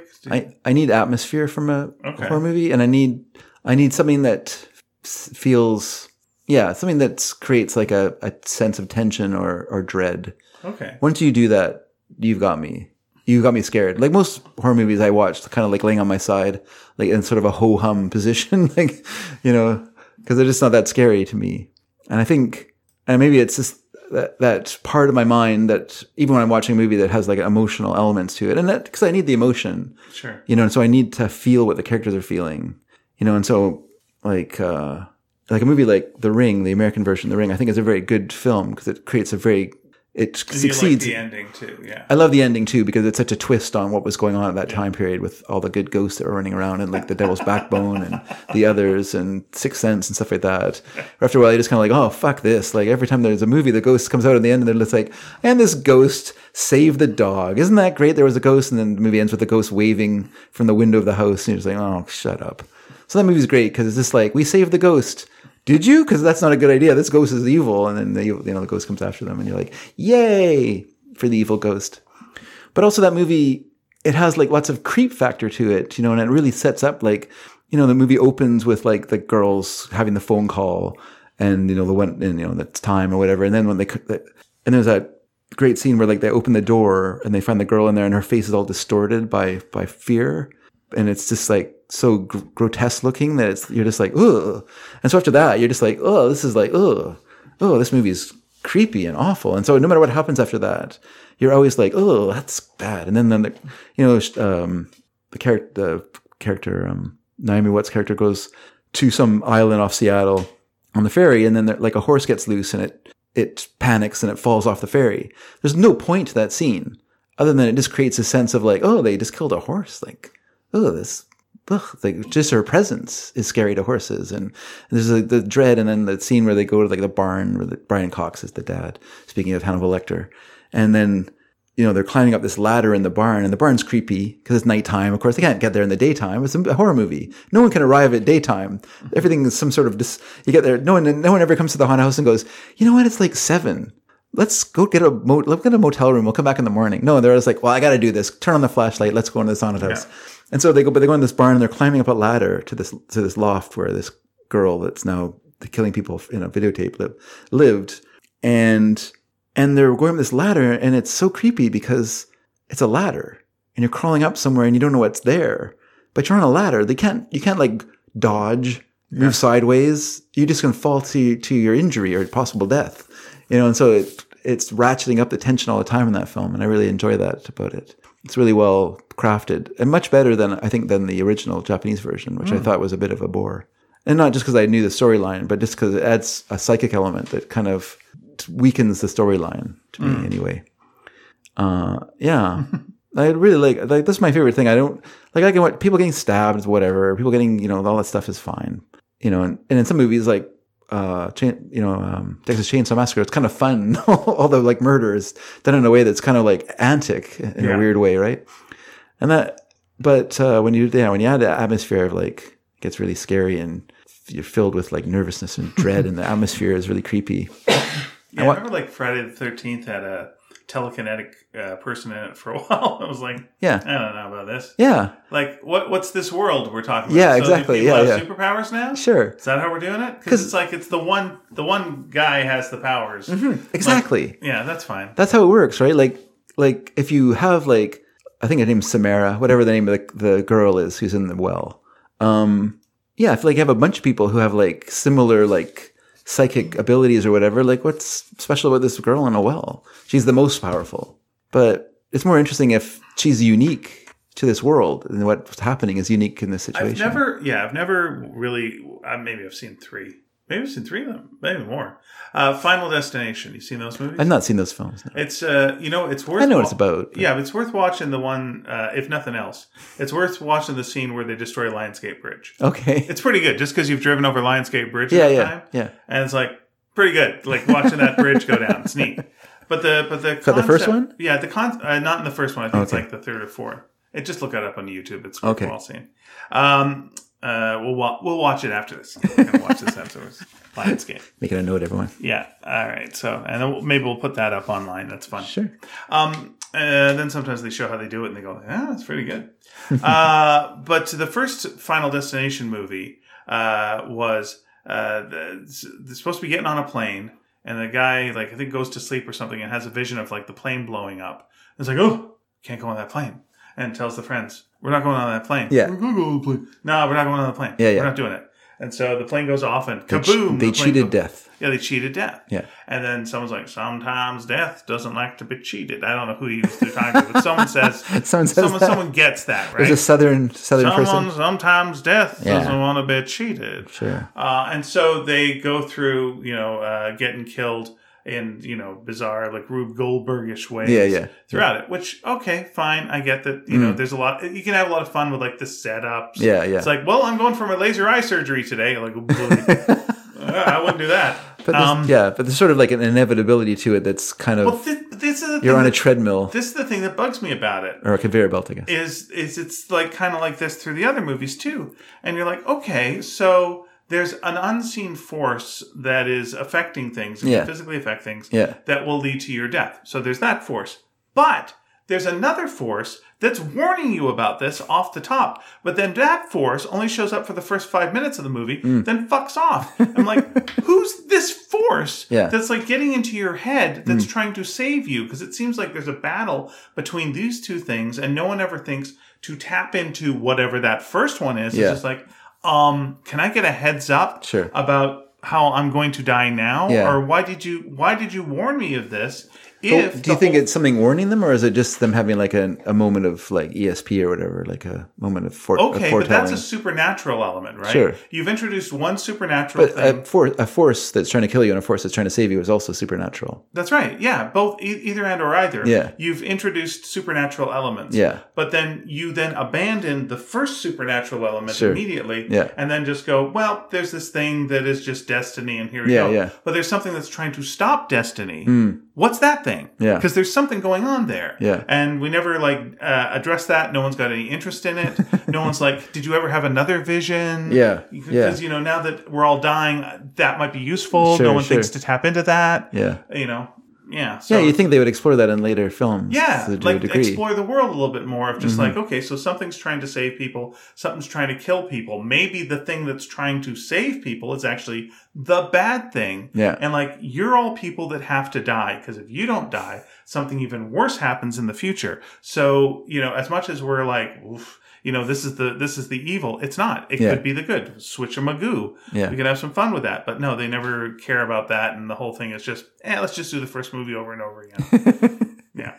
Yeah, I never watched them. But partly because of that, it feels like a conveyor belt to Doom. There's a charm to them. There's there's a nice thing about like when you're in a movie theater with people and like someone walks into a room and it's a room full of stuff and you're like, okay, what's it gonna be? And it hits the same beats a lot as a slapstick comedy to a degree, except you've got the grim thing of like, oof. All right, well, and again, let's start the laser surgery. Here we go. Yeah. Is it going to be the most basic thing, or is it something that's going to be like so far away from what you expect? That's right. Well, so long, guys, I have to go to my job in the lumber mill. Yeah, and then you're like, so you're expecting all these things with the saws, and then the final scene is like opens the door and a bear just runs in. That'd be good if it was like constantly like setting up a big crazy death. I gotta go to the lumber mill and the thing happens there. I gotta go to the Hall of Mirrors, something happens there. Just all these various places where it could be dangerous, and then at the very end of the movie, he just gets killed by a bear that's hiding in a telephone booth. Yep. Why was the bear in a telephone booth? And then the bear just turns to the camera and winks. Wink. And then that's the end of that. Lucky you listened to the dream I sent him. Wink. What? I'm the dream bear. All right. Whatever you say, dream bear. Yeah. I watched a movie, I think it was from 1982 called Eyes of Fire. And it was a film it takes place in America still a early colony, so before the American Revolution. And in this scenario, there's like a little haunted house on the prairie. Yes. No, and this is quite a little different. This is more folk horror. Okay. It was because Shudder does this kind of interesting thing where they'll curate films into a channel, and so when you start it, it's just playing a movie right away. So you can just like turn it on and a movie's playing already, and it could be like halfway through it when you start watching it. Weird. And so if you want, you can just kind of watch the rest of the movie. So that's basically what happened with this. I turned it on. I probably missed about 5 minutes of the film. I didn't realize it. I just started watching it. That's smart, because that's how you're kind of like used to seeing TV. Yeah, flick exactly. Around, like, what's this? Yeah, exactly. Yeah. Whereas like if you have to start the movie and just like, the setup and forget it. It said, or you just get lost in that. Looking through all the choices that you have. Right. And you like spend all this time looking, and by the end you're like, oh, it's already 10:30. Maybe I won't watch a movie. Yeah, I don't need to do it. And so instead, this movie kind of started, and so it was directed by a guy. What was his name? Like, he had an odd name. It was like Adrian Scounts or something like that, or some kind of weird name like that. And he, or Alexander, I can't remember. But anyway, the movie's about a preacher in this like small communities, kind of like New England community, way back when, who has taken another man's wife as his lover. Okay. And he's kind of gathered around a group of people around him who think he's the best. And so he's a little bit of a cult leader, and he's kind of creating like a little bit of the situation. And so the townspeople have had enough of this. It's time that we acted on it. Let's go kill him. So they show up and they're going to hang this guy. And there's another character in the film, this woman who can't speak, but she has like visions and apparently a certain amount of magical ability. Because when they go to hang this, not only does she foretell or foresee that's gonna happen, although she can't warn them, she foresees them coming to kill this guy and then he's gonna get hanged. She's able to make fire burn the rope and stop the hanging. And then the townspeople are scared by this and they leave. And then these people decide they're gonna like go out on their own, and so they steal a boat. And they head upriver on this boat. It kind of this one of those, not like a boat it's one of those sort of flat raft like things that you can put a bunch of stuff on and then just sort of float down the river on. Okay. Kind of like in Aguirre, Wrath of God, where they're just kind of sitting around on a floating platform. And so they're going down the river, and then they get attacked by Native Americans who kill one of them with an arrow, an old guy with an arrow. And then they elaborately create mannequins of themselves, leaving the old guy sitting in his chair still where he was killed, and they create like elaborate mannequins of themselves and they float that down the river.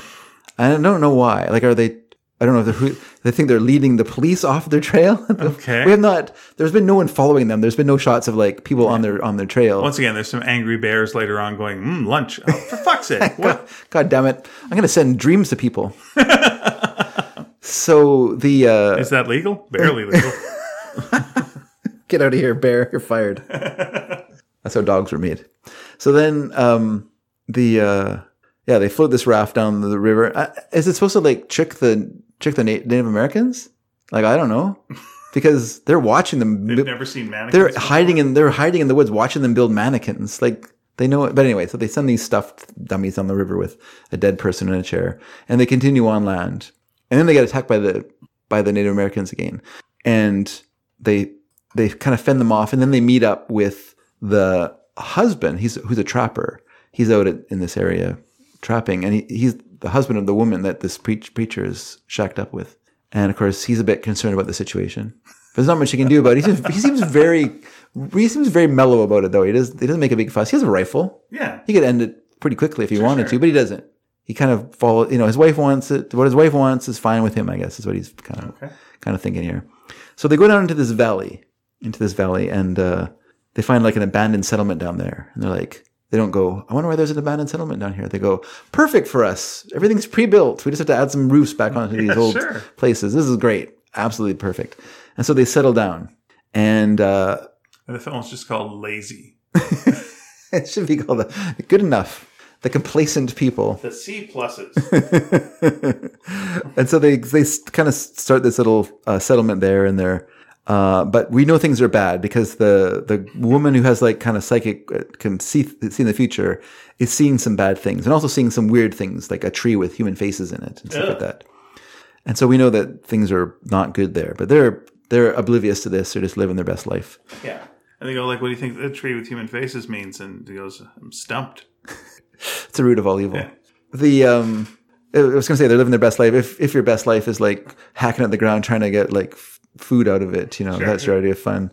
So they're like trying to start up this place, and the priest guy or preacher guy does nothing, of course. Like he's a big talker, but he doesn't actually do any physical labor. He sits around ordering people, spouting off wisdom, and but it's quite fun. There's a lot there's like a demon witch who lives in these woods, and she's played by a man, so she's really quite big, and then she's designed so that she looks like by melting into the ground, she just turns into a pile of leaves, which they do at one point. Oh, that's she just kind of sinks into the ground. Oh, like a forest witch turning. Yeah. That's nice. And she's the one that puts people into the trees. That's where she stores them, so she can take their energy. Okay. But then she also controls them, and so they appear as like mud-covered ghost type creatures. Oh, okay. They kind of appear and disappear with the sound of like a zither. Kind of goes like zing, and then they like appear. And the special effects in this movie are very ropey because it's 1982, so no one's. I'm just picturing all this going on, and like a squirrel's in a tree and just sees this. And he takes out a little bottle of booze and just like tosses it away. I must be nuts. Yeah. Yeah, just doing another squirrel. You're seeing this, right? Seeing what? Oh, shut up! You're seeing it. I am seeing it. So yeah, it was okay. It wasn't scary or anything. It was just kind of fun. It was sort of neat, but it was made for $1 in 1982. So you get what you get, but still. I was looking at Letterboxd, and there's a lot of things like, this is an unsung classic. How could this movie be hidden for so long? This, and you're just kind of like, it's okay. It's okay. Like, it's okay. It's a movie. They went to the woods. Yeah. You know what's scary? The woods. Yeah. That's fine. To make a woods movie, it's scary. Yeah. Yeah.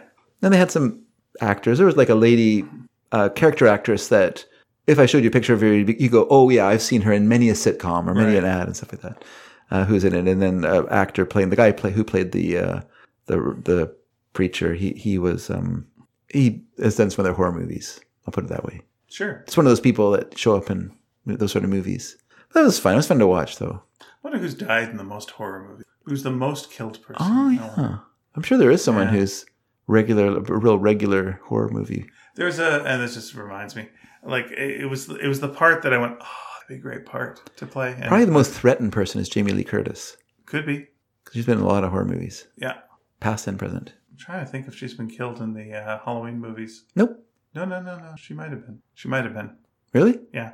Oh. I think she was. Oh, and like one the ones by what's his face? No. Rob Zombie or something? No, I think I think Halloween H2O, and then I think I think the next one she got killed in. And okay. And then I think they smartly went like, no one wants that. Bring her back. Yeah. Well, you can bring her back. You can bring anybody back. Yeah. If you can make money. Well, they seem to do them in threes like anything else. So Rob Zombie did 3 Halloween movies, and then the new guy that He didn't do the Halloween H2O. He did No. the reboot. He did the reboots. Yeah. But then there's new reboots that are done by a different director. And now there's this is the in continuity ones. Yeah, that yeah. are coming around. Yeah. Yeah. Yeah. And there was the one. The that Rob was Zombie done ones are the recently. incontinent ones. Yeah. There was the one that was done recently. It was just like Laurie Strode was just in the hospital, just like thinking about what was going on while other shit's going on. Like, she's just in the hospital? Yeah. She's just hanging out there. For the whole movie? But don't worry, the next movie, she gets out of the hospital. Oh, well, why do I see it? All right, fine. I haven't seen the Rob Zombie Halloween movies. I kind of put his movie. I was putting him down a little bit, but I shouldn't because I like the Devil's Rejects and stuff. Those movies are fun. Yeah, it looks like his Munsters he's doing it straight. Oh, really? Do you have Yeah, Munsters? he's doing like a straight Munsters. Yeah, Oh. Which is odd because the last time, and I'll tell you the Friday the 13th thing in a second. Sure. But the last time they did the Munsters was like something Mockingbird Lane, and that was with Jerry O'Connell as Herman, Eddie Izzard. Okay. As Grandpa. Okay. And it was a TV show, but it was a TV show where they're kind of evil. Oh, okay. And they're doing all these awful things. Yeah. And they're bad.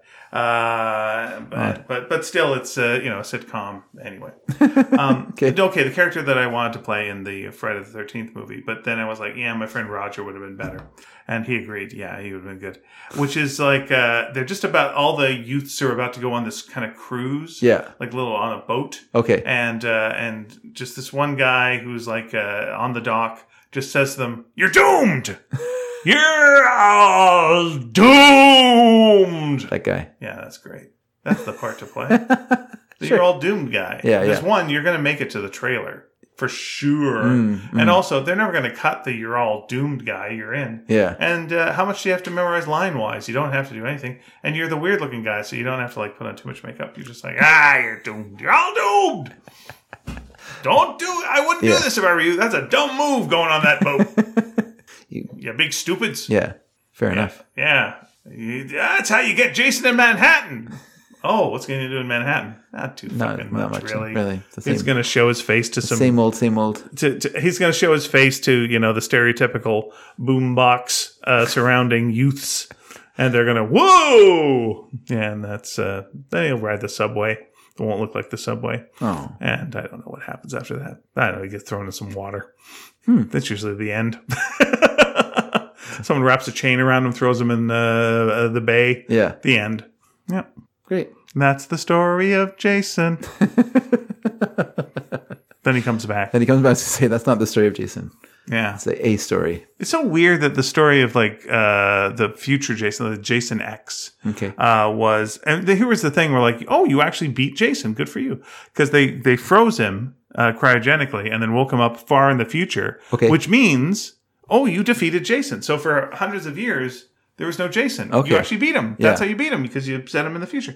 And then when he wakes up in the future, something in the ship, he goes, oh, he's broken. He's not in good shape. So we got to heal him. So it was like whatever the device that heals you from your injuries got Jason and made Jason really strong. It's like, well, that's not the... Jason was really strong. Yeah. That was never the issue. Yeah. It's like giving Jaws more teeth. It doesn't matter. It doesn't affect anything. Yeah. But the idea of Jaws on Jason on a spaceship was like, okay. That was just when they were putting everything into space. Yeah. Leprechaun was in space. Hellraiser was in space. Everything was in space. Space was popular. Alien place. was in space. As Sun Ra observed, space is the place. For the helpful hardware man. No, wait. That's Ace is the place. I'm thinking of a completely different situation. I wonder if he was making a play on that, what it would be, motto? Catchphrase? So who is the best of the monsters? Like the best, if you're going for like a Jason, a Freddy, I'll take a Mummy, a Dracula. Okay. Who's the best one for had the best movies and, that guy or gal. Could be a Blair Witch. Could be, someone, a Candyman. Oh, that's a good question. A Baba Yaga. That's a good question. Do you mean in terms of like scariness or just the best one? I'll take whatever. Whatever you prefer. I'll take the Ring Girl. She's done a series of... Yeah, but only the first one is a good one. I never saw the Grudge one. I haven't seen any of them really, but I really don't know much about the Grudge one. The Grudge is it's a movie that could best be described as incoherent. But where she fights the Grudge kid. She fights him? Yeah. I think you're thinking of Scary Movie. No, I am not thinking of Scary Movie. I'm thinking of the girl from The Ring fights the kid from The Grudge. Oh, Rings? Is that called Rings? Is that I don't know. While you think to yourself. I started watching Rings, but I didn't finish it. I kind of drifted away. I didn't fall asleep, but I just kind of lost interest. Okay, so there is the Japanese version, Sadako versus Kayako, but I think it was remade. Was it? Yeah, I think it was. Yeah. The Ring versus the Grudge is a real movie that exists. Okay. Yeah, all right, there we go. Was it never done here in North America? I don't know. I don't remember it. Okay. If it was done, I didn't see it. Yeah, I have seen the first Grudge, but I didn't watch the iterations. Mostly because I'm not much of a sequel watcher either, to be honest. I tend to be like, oh, the first movie was really good. I don't see what more is there to say about this? And I've been proved right many times that is the correct response to these things. Yeah, I guess they didn't remake it into... oh, wait, no. Oh, there we go. No, they didn't make it into North America. I thought it was a North America. Oh, my God. Okay. Yeah. All right. So The Ring. Yeah, there was The Ring. There was Rings. There was The Ring 2. Oh, The Rings was a short film. The Ring 2. And then Rings was a feature film. And it's been made a whole bunch of manga. It's one of the things. What's the thing? Oh, okay. Yes. So it looks like they are going to be doing the crossover between the Grudge and the really series. Yeah. Silly. Yeah. The Grudge director, Nicholas Pez expressed interest, and they're working on it. So there we are. Well, we'll see. I mean, there's many movies in development, so not all of them make it past that stage. And hopefully, this one doesn't. Well, I don't think we need it. I don't know if we need any of them, really, but somehow we got them. we got them all. Yeah. Yeah. I think I told you, but I don't think I talked about it in the show, but our computer system collapsed at work, like last Wednesday. Oh, I think you mentioned it to me at dinner after the show. Yeah. It went down Wednesday at 4:30 in the morning. Is it back up yet? No, it's still out. How are you getting by? What are you doing? Oh my God. Is anyone getting paid? Yes, we're getting paid, but for what? It's a good question. So you're having to bring in your own magazine pornography? Yes. It's it's company wide. It's not just us. Wow. It's everywhere, every branch. And they haven't been able to fix it in a week. No. They're having to I heard from someone that the servers are no good. Okay. And they're having to reprogram everything, redo it all. Is this espionage or just an accident? Yeah, I think it might be accident. Wow. An age issue. Wow. They're overworked. There were no backups. The data's still there. Okay. But the thing the architect makes, the architect. Okay. We'll get him to come in and explain it to us for 15 minutes. Right, the architect from The Matrix. Yeah. Yeah, okay. What else did I mean? Do you think I meant Mr. Brady come in and tell us? Yeah, that's the only architect I know. Is it Rob Brady? Anyway, apparently all the stuff that our program nestles in and works everywhere, and we all communicate with each other, and we have our emails and everything. It's all gone. It's all gone. Wow. And so they're slowly but surely reprogramming everything. Oh my God. And they're hoping to have it up in a limited way next week for us, so that we have some ability to communicate. But right now we can't. We have no emails. We have no access to our inventory. We have no access to our order system. Oh shit. We have no way to bill people. So what's going on at work? We are doing a lot of cleaning, a lot of organizing, and a lot of reorganizing our organizing. And a lot of money's being lost. A lot of money's being lost, yes. Wow. Yeah, it's crazy. So, we still are shipping. We still have customers coming to get stuff. Yeah. We have a minimum, but the problem is most of our orders, because of COVID, are being produced in Edmonton and shipped to us. And so that's not happening right now. We're supposed to we didn't get a trailer today. We were supposed to perhaps get a trailer today. So I assume now that means for sure on Monday we'll have a trailer come in. But because there's no electronic shipping, I have to manually record everything that comes off the trailer. Ouch. because there's no other way to. Oh. So because I need to have like my copy of what came off versus what they say went on it, because there's often discrepancies. So it's been a really long week, just because you do your job and it's it's whatever. But when you can't do your job and you're just kind of like doing all these kind of little things, none of those things didn't need to get done. Like it is nice that we've had some time to organize stuff, because we've been so busy for so long that there's a lot of things that kind of got pushed to the wayside that we just didn't have time for. And so it is nice that we can kind of go in and actually like sweep stuff up and clean things and put boxes away and reorganize places that have just been kind of allowed to sort of sink into a level of near anarchy. And so that's been good. So that part of it, I think has been good, because even like traditionally we'd have a slow time before Christmas. We would slow down, and that would give us time to do a lot of cleaning and getting stuff organized. We didn't have that last year. We were busy like straight through Christmas. We were busy all through spring. Like we had no time where the foot came off the gas. So this has like been an outside imposed foot off the gas time. So I guess in that way it's good, but at the same time, there's a limit of how long you can like push a broom around and organize things before you're just kind of like, oh, let's do something else. Let's get back to work. Yeah. And that's just the ways away yet, apparently. So we'll see. Computers. Yeah, it's interesting, like how, like it's kind of like when Rogers lost their server, and there's no 911 for places. Holy shit! Because the servers ran all the 911 phone banks and backups stuff. For everything, right? You gotta have a second way. You always do, but they don't. So when the system collapses like so calamitously, yeah. And so the problem for us was, I think, like, because there's already a lot of talk that the system was kind of overstretched, and they were going to be bringing in more lines so that to kind of take some of the strain off of it. So we'd have more, so when people are using, because it gets really slow at sometimes part of the day, because everyone's accessing the same servers and everyone's doing their things. And so then you're doing a lot of waiting around for stuff to happen. So they're talking about putting more lines in so there's more data could flow into there and stuff. And I guess it was just such heavy use of this machinery that it just kind of went, well, I'm giving up the ghost. It all collapsed. So now we're dealing with that. Yikes. So it's not been fun, but we'll get through it. Okay. I keep saying to everyone, this will be our fire. Because there's a bunch of guys that there was a small fire that happened at my work before I came there. But no one that you meet who worked there when the fire happened cannot not tell you stories about the fire.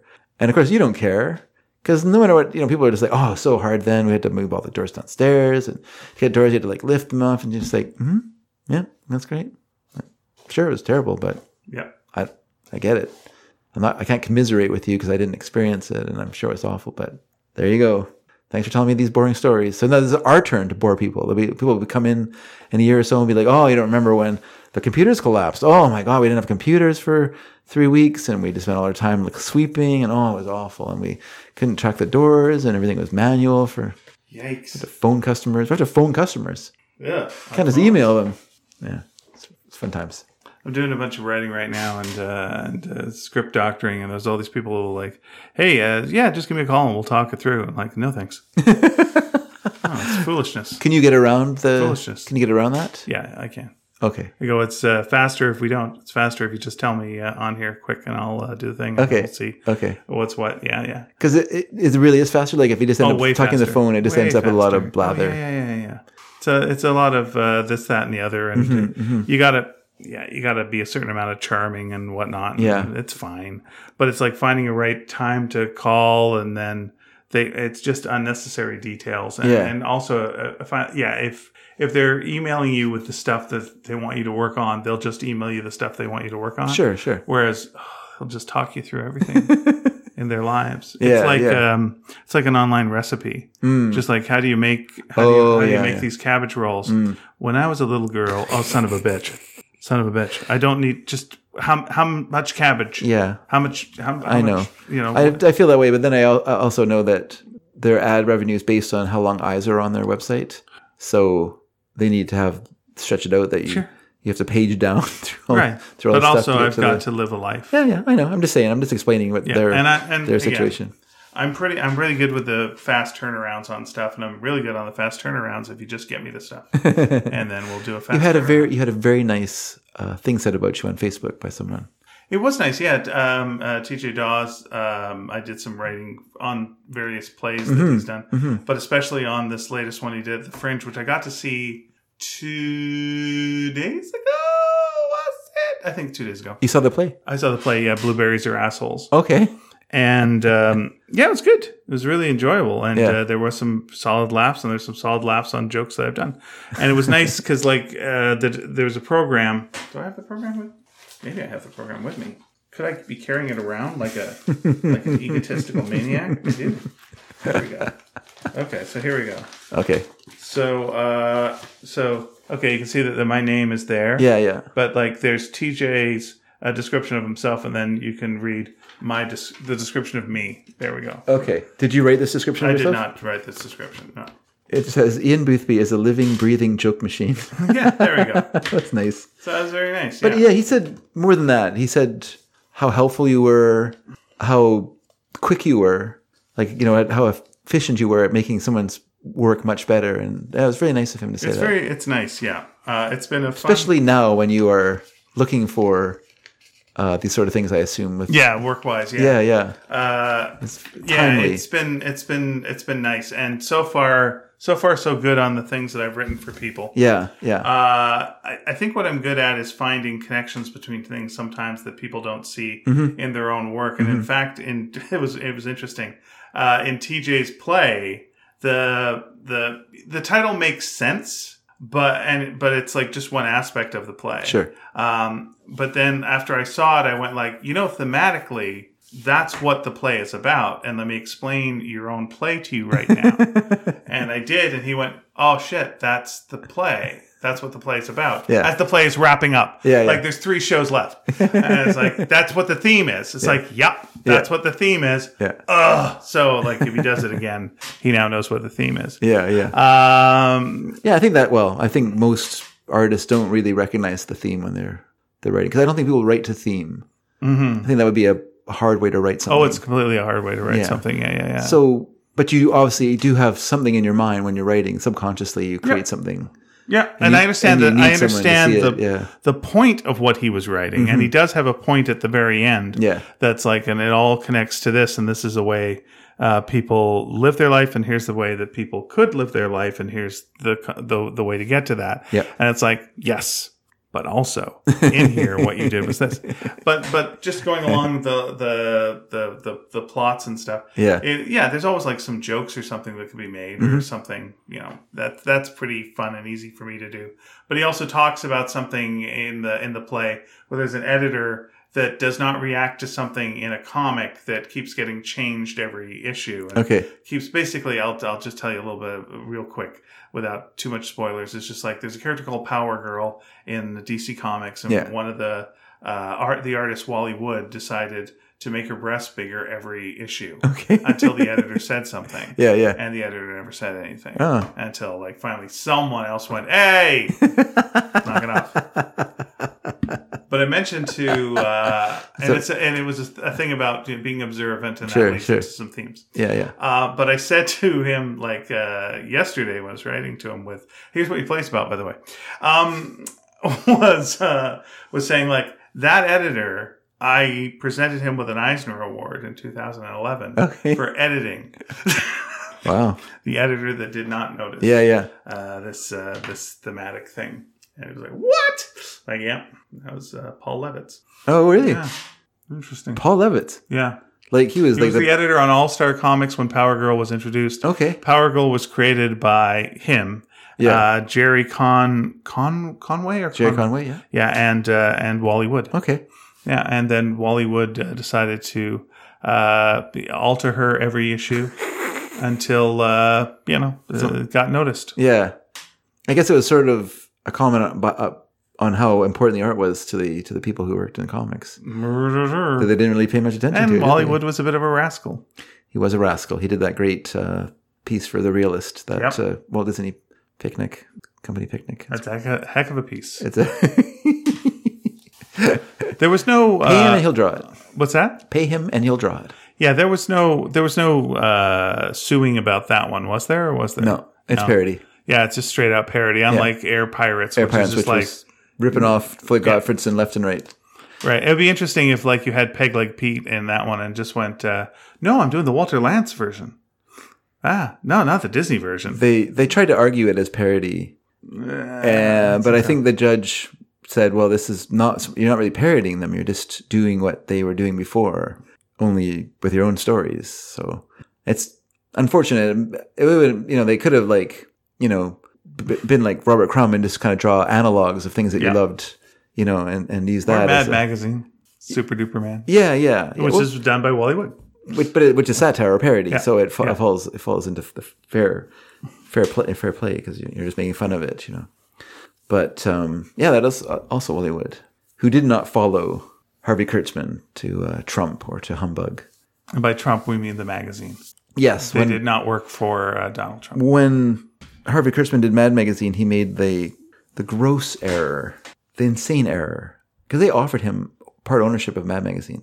Bill Gaines. Mm-hmm. He really did not want to lose Harvey Kurtzman for that magazine. Yeah. But Kurtzman was lured away from Mad Magazine by Hugh Hefner, who promised him a glossy magazine, like a real magazine, not this fake newsprint piece of garbage that you're doing for Gaines here, but a glossy magazine. We'll put the Playboy money behind. That's a mistake. Yes, but that's the mistake he made. He left Mad and he started Trump Magazine. Yeah, what'd you do with your comedy? We made it really pretty. Oh, I mean, it's still great. Like it's beautiful. No, it's great that it's beautiful. Yeah, but that's not necessarily what you want. It's not as good comedy. as it's not as good as newsprint is better for comedy. Yeah, for sure. I think he knew it was a mistake after he did it. I think he even said because he brought like El Jaffe with him. He brought Chicken Fat. What's the guy's name? Don Martin. Not Don Martin, no. Not Mark Drucker. His friend that Bill Elder. Bill Elder, yeah. Bill Elder came with him, and Jack Davis as well came with him to Trump. Yeah, but that's a dream team. It was a dream team. They got I think one issue came out, and then maybe a couple issues came out, and then Hefner pulled the plug because it was just draining money out of the coffers of Playboy, and that was that. And now you're gonna struggle. You're gonna get a little bit of money, and you're going to put out a magazine called Humbug, which is also going to be brilliant. Yeah. And Robert Crumb is going to copy your covers for his Weirdo magazine for the rest of his time there with a little elaborate borders, which is what Humbug had. But once again, it's not going to be a success because you're not going to have the money behind it. You're not going to have a Bill Gaines who's willing to throw money behind this thing. Even though it's not successful right away, he's going to back you, going to back your play, I think one of the reasons that webcomics work is because they tap into something that the cheap magazines had, like Mad, back then, which is disposability. Yeah. Just like, this doesn't matter. Oh, then you can just enjoy the funny on it. Yeah. Or if it's presented as, and it's like, no. It's too classy. Yeah, too classy, too precious. Yeah, yeah. Yeah, I feel that way about Little Orphan Annie in... is that her name? Not Little Orphan Annie. Little Annie Fanny? Whatever the thing they produced for Playboy, him and Bill Elder. Okay. They're incredibly beautiful painted pages, and it's just wonderful to look at. Crazy detail. But it's not funny. It doesn't work as humor. No, it kind of works as, sexy, I guess. Yeah. If you're into that scene, that's fine. Sure. Which maybe it's very nice to look at. Maybe that's one of the reasons you're picking up Playboy magazine. Who knows? Probably the main reason. But is the is the unabashed dictionary funny? Are the Playboy jokes funny? I guess some of the cartoons. Some of the cartoons are very funny. Gay and Wilson, pretty funny.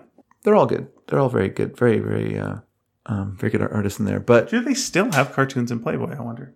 Yeah, I don't know. Probably not. Because I think New Yorker is like the last stand for published cartoons. I've heard nothing but good things about the New Yorker. It's a great magazine. Mm-hmm. The cartoons have gone down. Don't hire anybody. Yeah. We just sold one that I'm very, very proud of. That when I wrote it, I was like, oh, I think this might be a really good one. And then gave it to Pia, and she went, oh, this is a good one. And then she drew it, and it was like, oh, now it's a really good one. Like, they should pick this one. Though the one they usually pick is like the weirdo one. Yeah, yeah. That's like the one they're like, really? That one? Like, okay. Yeah. But in this case, they picked it, and I was like, good. Yeah, it must have been great in like the 40s, 50s, when you could like take, shop your cartoon around. If the New Yorker, who paid the best, didn't want it, then you could go to Saturday Evening Post. Put you it could back go to into your thing. Go to Collier's. You could go to Down. Go to Playboy. But Playboy paid very well. Mm-hmm. Because that story of and then off to Jugs. Yeah, or whatever, or Hustler, or whatever. Or Screw magazine. Well, I'm off to, down with the New Yorker. I'm off to Screw. That's when you're really going down. Yeah, you missed Collier's, you missed all these other ones. Maybe this isn't that good a joke. I'm sure it's funny. Someone's going to buy it. Let's take the cartoon away and sell it to Reader's Digest. That's $25. Nice. Yeah. So like when Doug, I can't remember his name now. He was a Canadian cartoonist anyway. Or not, wasn't a cartoonist. He was an advertising illustrator. Okay. Wanted to do advertising illustrations for Playboy. Took his portfolio down. Spoke to Hugh Hefner himself. Hugh Hefner looked through his drawings and said, "Have you ever thought about being a cartoonist?" And he said, "Not at all." Thinking that's the lowest of the low. Lowest of the low, exactly, pretty much. And then he said, "I'm going to take one of these bunnies and leave." And then Hefner told him what you earned as a cartoonist for the Playboy, and he said, "I am a cartoonist. Yes, I will." But he wasn't a writer. He drew to other people's jokes. Okay. Might have done the odd one, but most of the times he just had a writer, which wasn't unusual. That's how many New Yorker cartoonists did that as well. Sure. Helen Hokinson being probably the best known, who drew like a kind of matronly ladies was her forte. But yeah, always had a writer for her stuff. So there you go. But there was others too. You got E.B. White writing for you. Neat. That one that was this famous one, like you say it's spinach, I say it's and I say to hell with it. Yeah. That was an E.B. White joke. Oh, that's great. That was illustrated by someone. And then redone later on for like, you say it's asparagus, I say it's delicious. And it was for an ad for asparagus. Okay. And it was like, you sellout.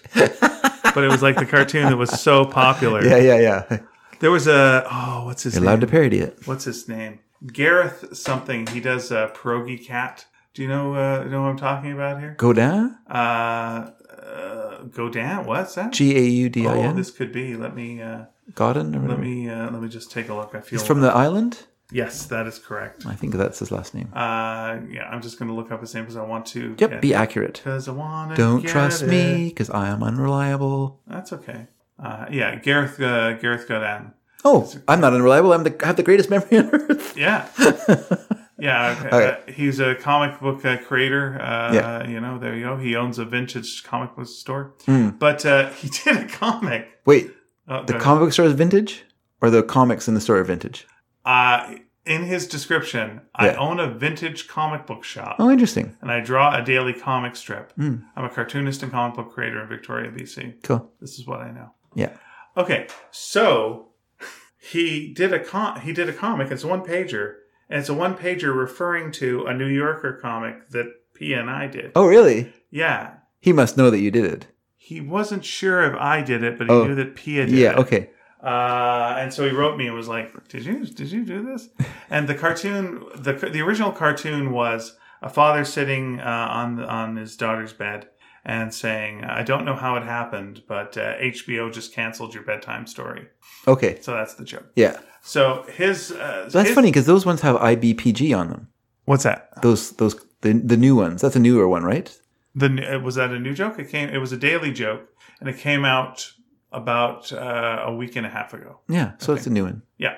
So he wrote this one, and he does a daily thing. Yeah. And so it's a father who's like looking at his phone. Yeah. And he's on his daughter's bed. Yeah. And says, and then in the next New Yorker cartoon, Pia Guerra's drawn a dad sitting on the edge of his kid's bed, and the caption reads, "I'm not sure how it happened, but HBO just canceled your bedtime story." And the daughter's scowling at him, reading this instead of a bedtime story. But I was like, what?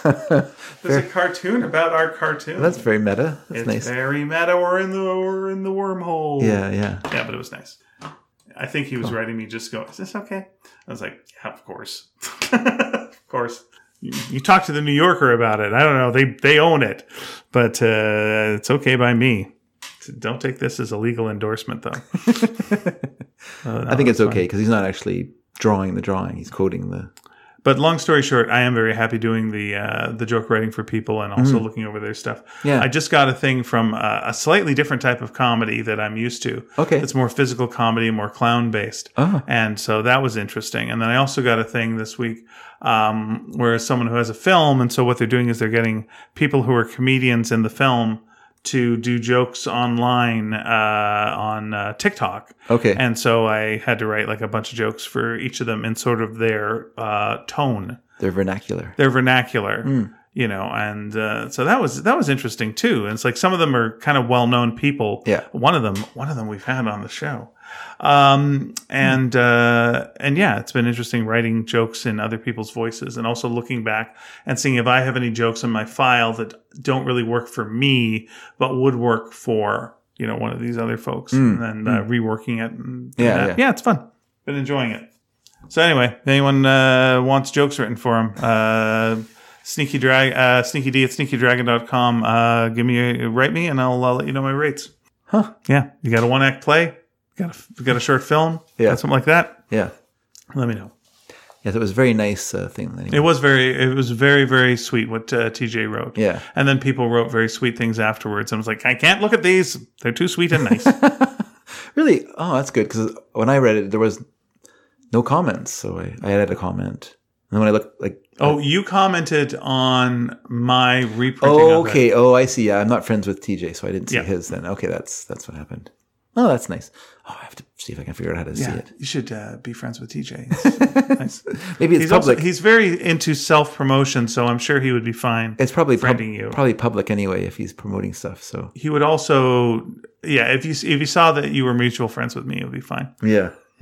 But he's a really good fringe performer and writer, and as we've mentioned before, one of his plays got made into a film with Daniel Radcliffe called The F Word. Yeah, that's a good movie. Which is also called something else in the States, and I forget what it's called. Yeah, they stupidly changed the name of it. Yeah.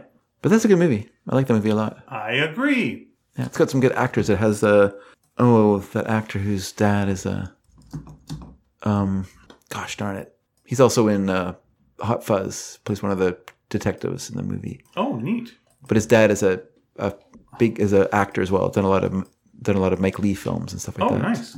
Okay, well, I'm going to... Wish I could remember his name now. Sorry. Okay, it's called The F Word, and it's also called What If? Yeah, blah. In the States, blah. But yeah, it's Daniel Radcliffe, Zoe Kazan, Adam Driver, who we mentioned. He's good in it. Megan Park, Mackenzie Davis, and Rafe Spall. Rafe Spall is his dad, Timothy Spall. You would know if you saw him, you'd know him. He plays the rat character in the Harry Potter movies, but he's done many things. Oh, nice. Timothy Spall. Okay. Well, I like that plenty much. He was even in... Tell me. Oh, no. I may be wrong there. I don't want to say that. Never mind. All right. I'm not sure man. I'm now looking at TJ's Wikipedia page. It's pretty impressive. Good stuff. Well, you helped. You helped to make it. Oh, I so did. Yeah, the original play was called Toothpaste and Cigars that became the well-named F Word. Yeah. F stands for friend. Yes. And What If, not as good. And also the name of other things. So it's confusing. That's a fun film because the Zoe Kazan character, people might know her if they saw The Big Sick.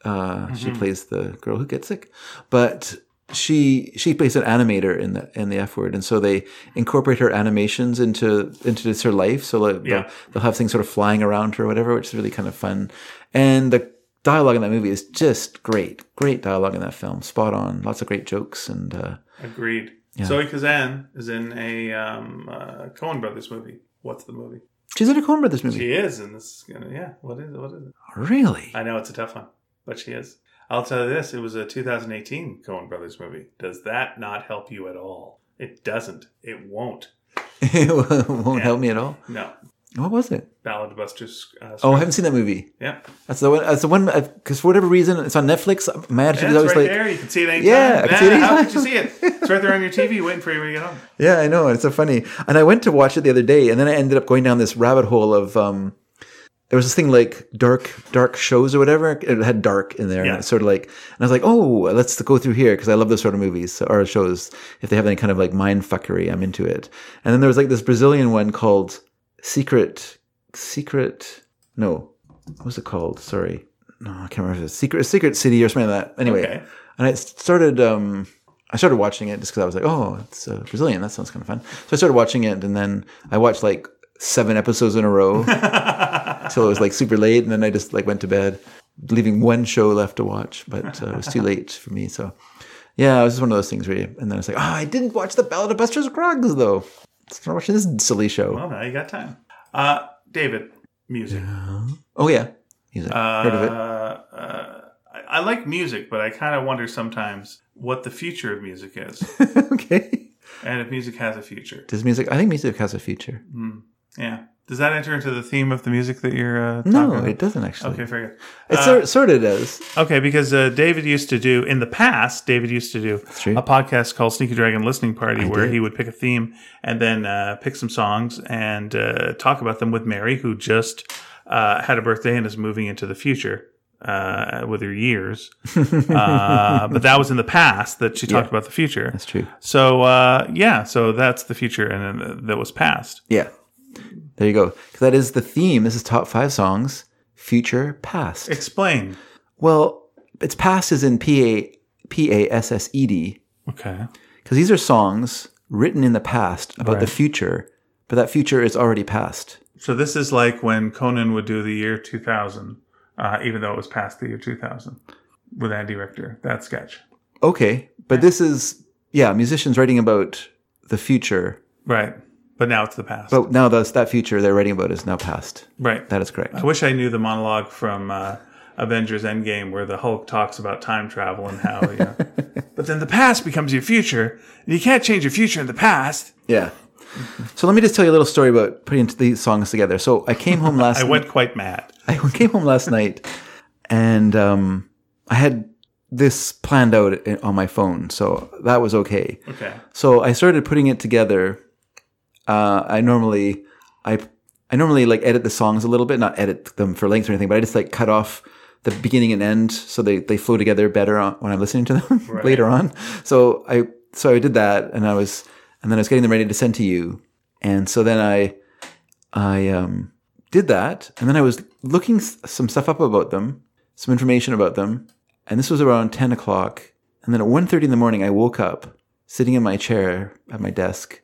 And I hadn't sent you the things yet, and I hadn't finished the information I was getting. Because I just wanted like the album titles and stuff like that. Your chair. Yeah, for about 2.5 hours. Were you thinking of Jaws? Maybe 3.5 hours. 3.5 hours. Yeah, that's right. I started thinking about the USS Indianapolis Men are in the monologue. water, sharks in the water. I started counting the man in the water and then just go right to sleep. Nod right off. That's right. And so I woke up, and so I quickly sent you the songs. Okay. You got them at 1:38 or 1:34 a.m. They came to you 1:30. Sounds about right. 1:38 a.m. That's what time I sent them to you. And then I did that really quickly, and then I went to bed. And so I forgot to send my notes to myself, which I normally do, so I have them on my phone. So what I'm saying is I don't know anything about these songs, because normally I write down like what the album was and what they came out. Free balling here. Here we go. Yeah, I'm going to free ball it. So this first song is a David Bowie song. Oh, I like that. It's called 1984. And it was written it's on Diamond Dogs, which came out in 1973, I believe. Oh, okay. That's substantially before. Okay. And so, because he was kind of, at this time, he had just done pinups, his collection of covers, and he was a little bit at loose ends. He wasn't really sure where he wanted to go with his sounds. And he was kind of getting influenced by American soul music. And that would become really apparent on the next album, which would be Young Americans. But this is before Young Americans. And so he decided he was going to do an album with the concept of 1984. And so he contacted George Orwell's widow to get permission to use that and make this thing about it. And she said no. Okay. So then he had the song 1984, but he couldn't really use it with the book in mind, but he could still like talk about it as like a possible future. Okay. And so Diamond Dogs kind of has that as a sort of a theme, but not really, because it just ended up being a collection of songs that some of them were related to the possible concept, but because he couldn't do it, he didn't really spend a lot of time on it. So anyway, this is, long story short, this is 1984 from Diamond Dogs. This is David Bowie. Here we go.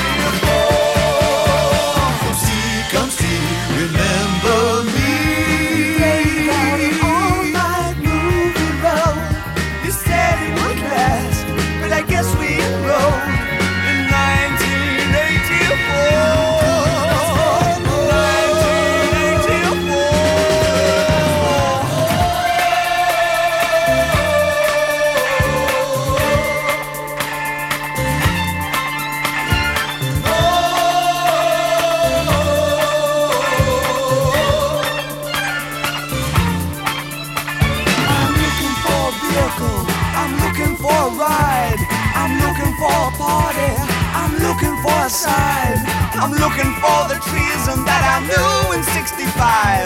Beware the savage year of 1984. Conceive, remember me. Laid out an all-night movie road. You said it would last, but I guess we enrolled in 1984.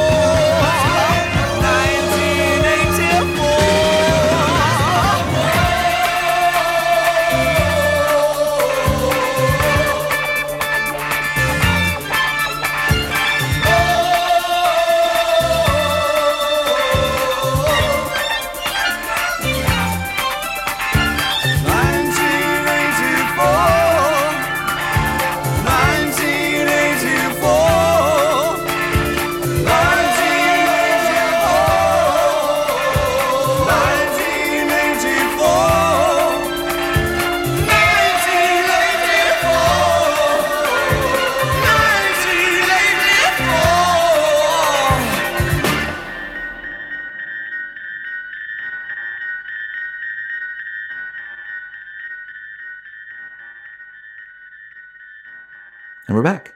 Not a single from the album, but I think a really great song.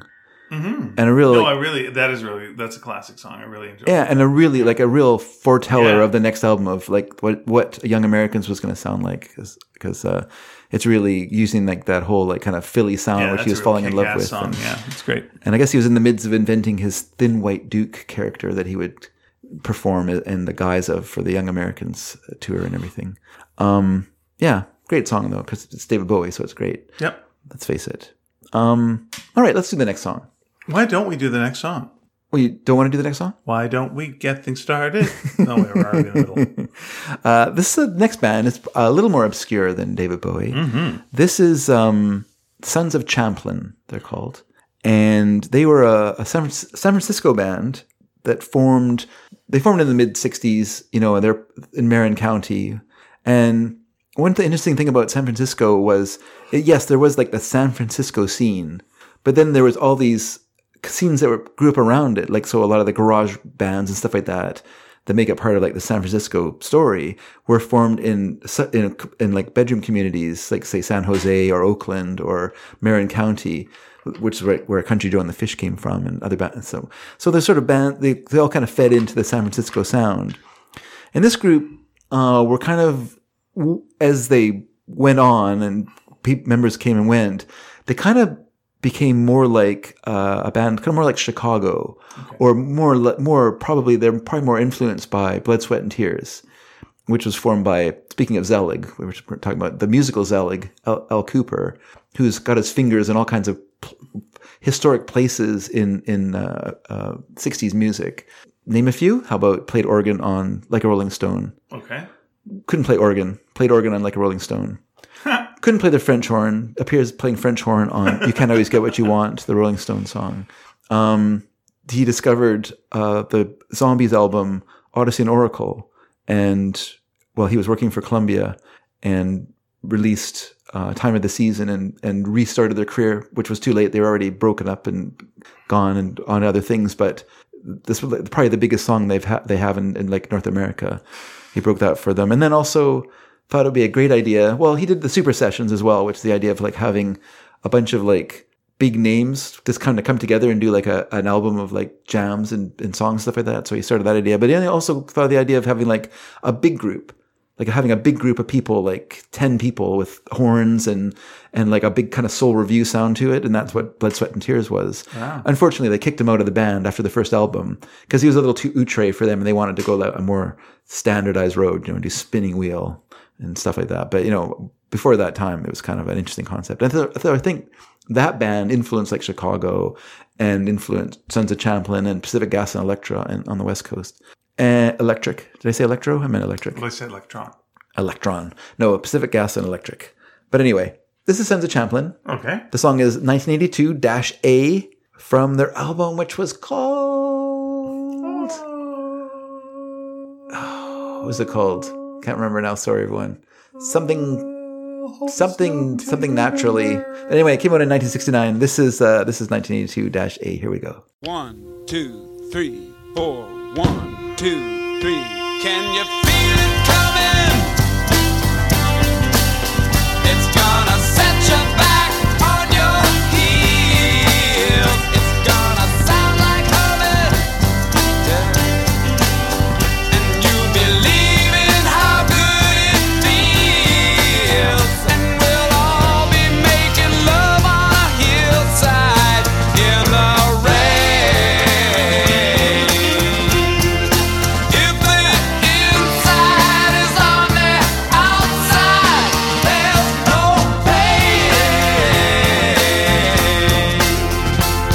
But wonderful is what you'll feel for you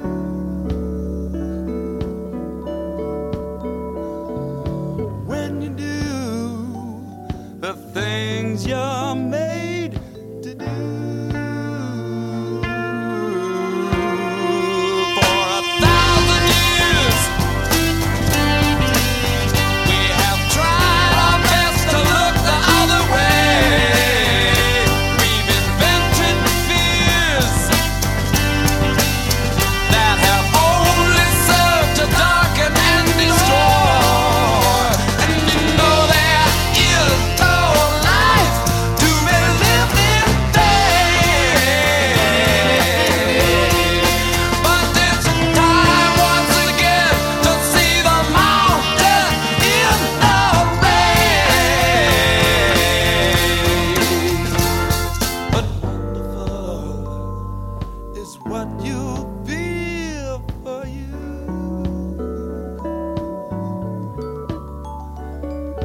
when you do the things you're made to do.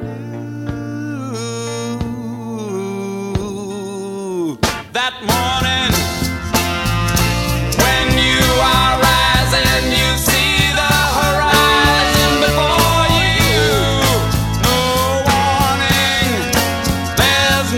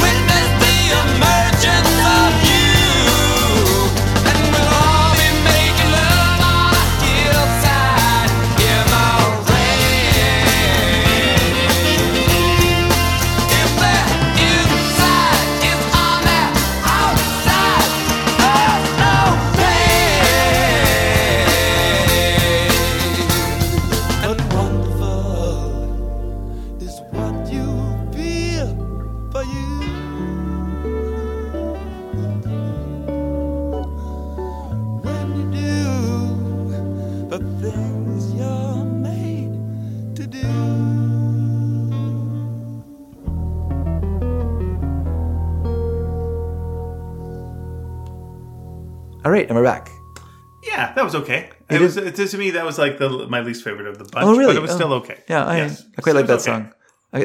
It's a song that is just, I don't have it in any mixes or whatever, but I always enjoy it when it kind of pops up when I listen to stuff randomly. And I quite like it. But anyway, Agreed. did you not like it because it kind of is like a suite, like it has like kind of sections to it? I just didn't find too much in it. Like Okay. the others, were, especially you're coming off of 1984. It's such a rich, powerful song. Yeah. It's just, whoa! Yeah, yeah. And then I was like, this is fine. Yeah. This is adequate. This is all right. But then you give me some really good stuff coming up. So, Okay. I'm fine. It was a salad. To me, it Sure, was sure. a salad. That's probably It why had it's nice in- amuse-bouche, and it Yeah, was like, yeah. oh, that's really delicious. And it has salad. This is fine. And now we're moving on. All right, so we're going to come to another band that's a little obscure, I guess, but maybe better known than Sons of Champlin. This is Spirit, who were formed in California, strangely by a guy called Randy California. Oh. He formed the band with his stepdad, Ed Cassidy, who played drums. He was a jazz drummer. And so he started playing in this group with his stepson. And then they had other friends join. And they played, Spirit lasted for about maybe 3 or 4 albums. And then they broke up. Some members went on to be in a band called Jojo Gunn, who also were successful. And one of the guys, Jay Ferguson, went on to do, do you know the song Thunder Island? No. It's a terrible song. It's on one of those, I know it from like a KTEL, one of those Dynamite or whatever, Sound Express collections, whatever it was called, but it's not a good song. But that's what they kind of went middle, some of them went middle of the road. Randy California always kind of stayed in left field where he seemed to like it best. But anyway, this is, they did an album called The 12 Dreams of Dr. Sardonicus, which is probably their best album. Has Nature's Way in it, which is a great song. And this song is also on there, 1984. Okay. And so let's give a listen to 1984 again by Spirit.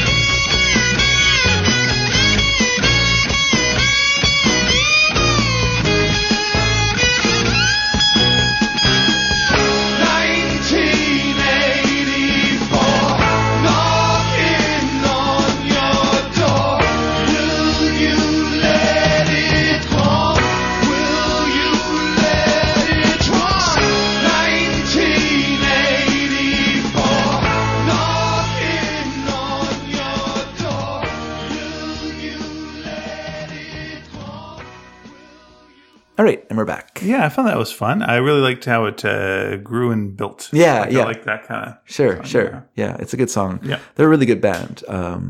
They just never quite connected with people. I think they're just a little too weird. Mm-hmm. You know, they're the wrong kind of weird, I guess, for the 60s. Okay. You know, there's this idea like people want weird stuff, you know, and it's like, no, people really don't want weird stuff. They want to kind of the same stuff that They people are want doing. comfortable weird. Yeah, they want to be comfortably weird in the sense that they already know the weirdness, not your weirdness. Your weirdness is too weird. Hey, what type of person are you looking to date? I like someone who's really funny. Okay, habba-da-habba-da-habba-da-ha. Yeah, No, not that. Not that funny. No. Yeah. No, I just meant like I kind mean, of- funny as in, attractive and all the other conventionally attractive things, but also funny on top of that. Yeah. Oh, I see what you're saying. yeah, and not like funny all the time and always having to do pranks and pull my skirt I up like and stuff something like that. alternative. Really? Yeah, that's really mainstream. Yeah, But then it has a little alternative bit at the end. exactly. Oh, okay. All I right. think that's what most people want. Exactly. All right. The next band is a band from Scotland. This is the Rosillos. This is from 1978, I believe. The song is 2080 from their album. I think it's called like Everybody Hates the Rosillos, some kind of weird name like that. But this is the Rosillos. They were a real like art rock group, like in the sense that they all came out of art school, and the whole thing was about like a 60s, like a colorful 60s, sort of like the Batman Sure. idea of like 60s pop rewritten onto punk rock. And they didn't consider themselves punk. They would call themselves, they're probably one of the first bands to describe themselves as new wave. Oh, okay. They said we're a new wave beat group is how they described themselves. Probably borrowing the new wave description from the 60s as well, from like the description of film from that time. But anyway, this is the Rosillos. The song is 2000 AD from an album I can't remember the name of. Here we go.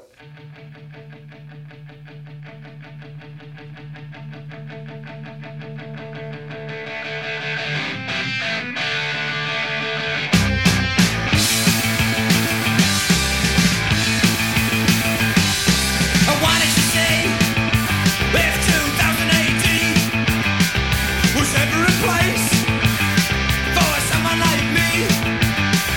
I looked at the future for a paperback called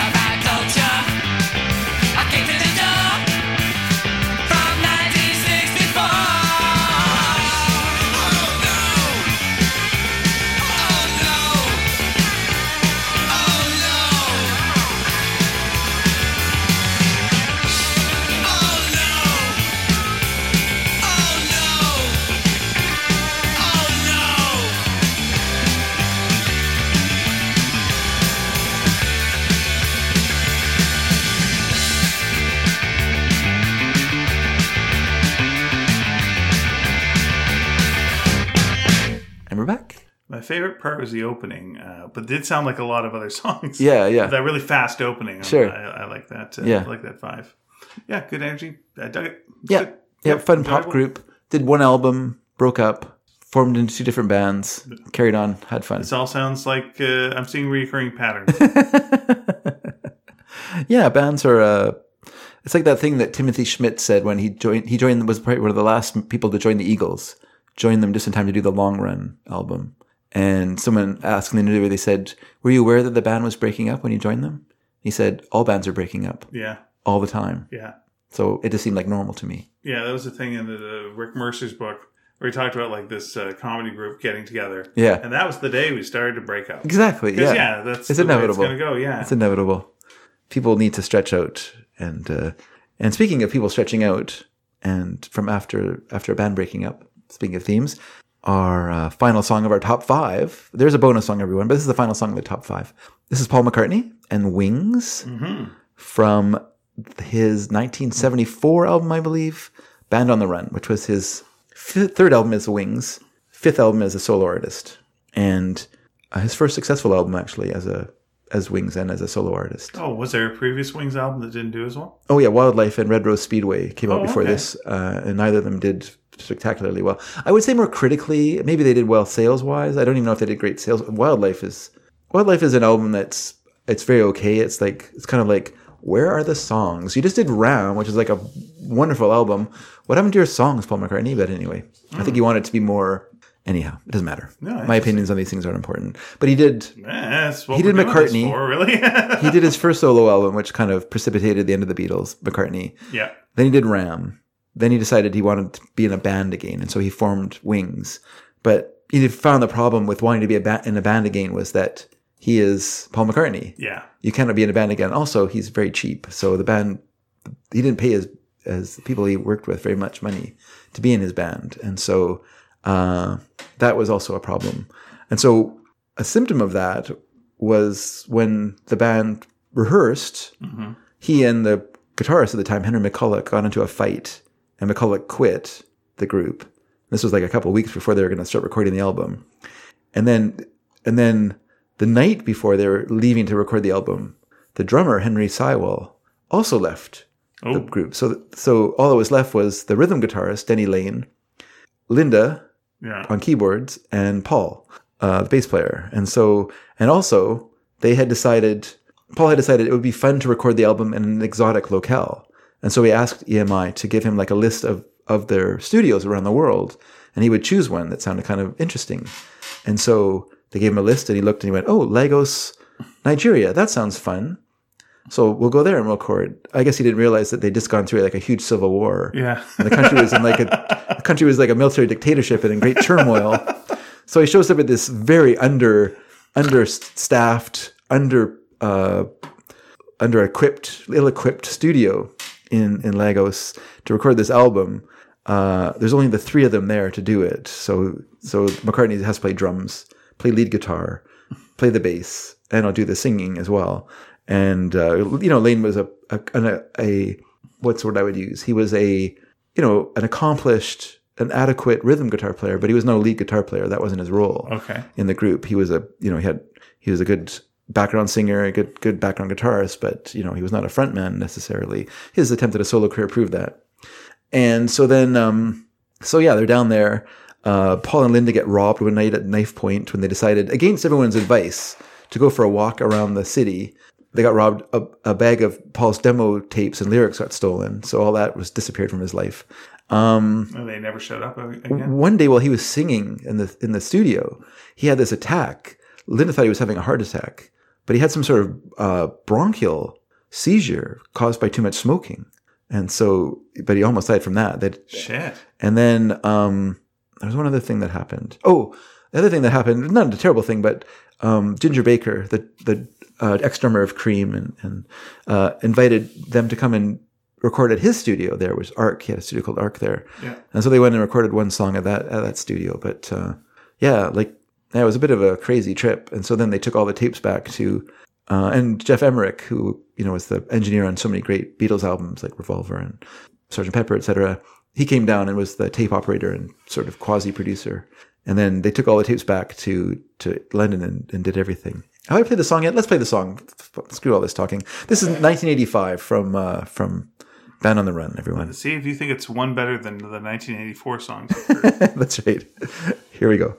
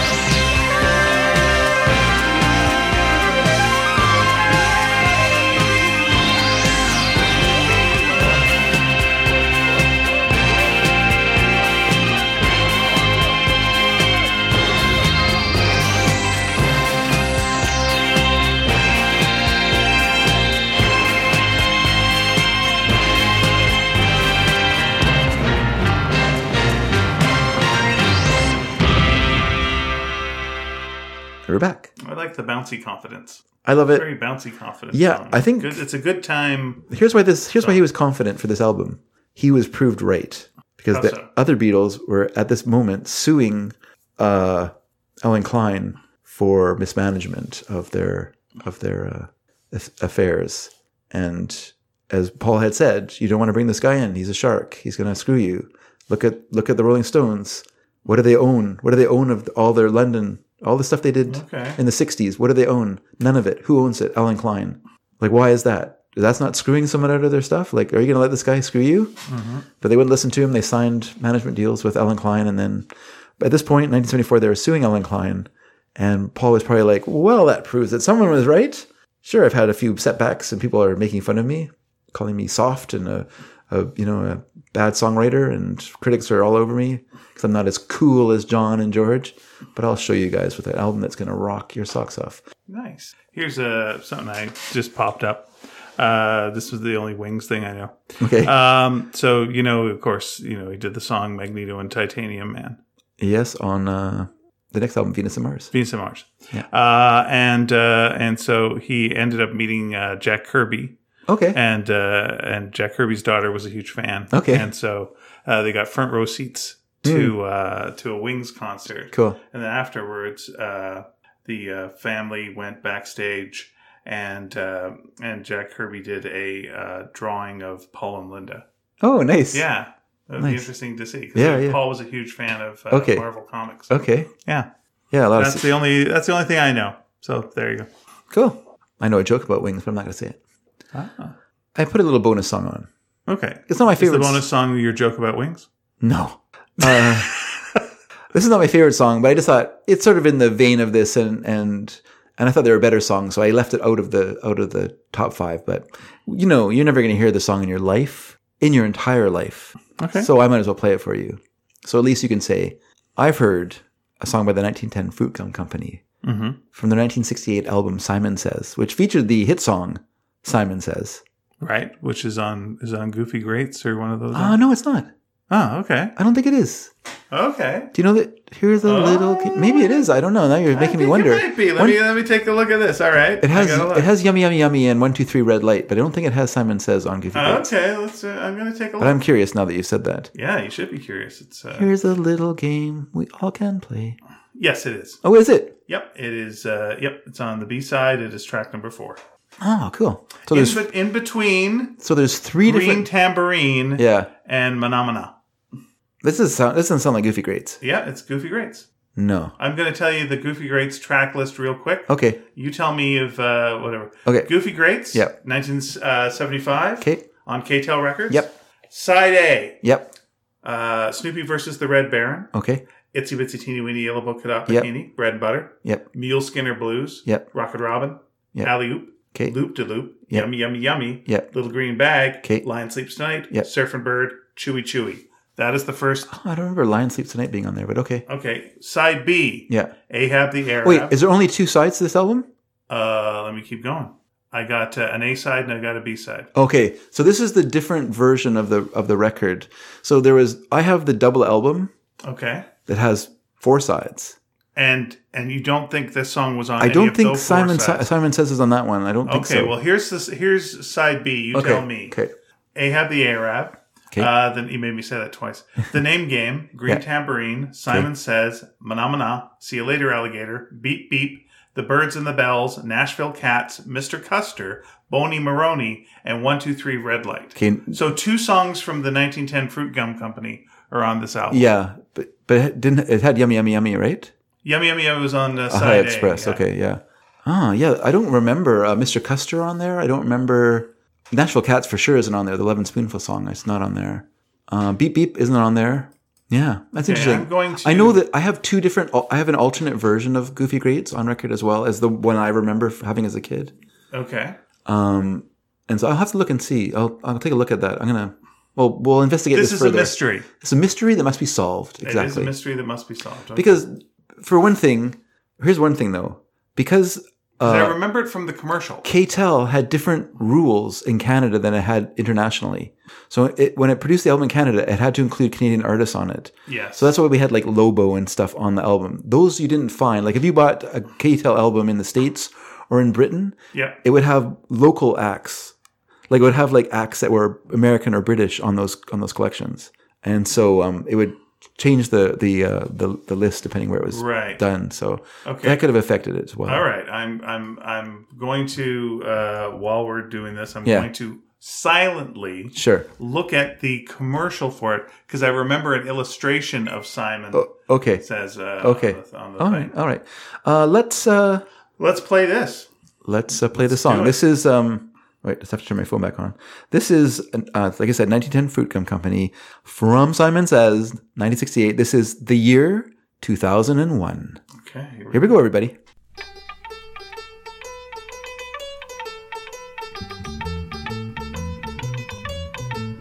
Seven years old, and I'm so old.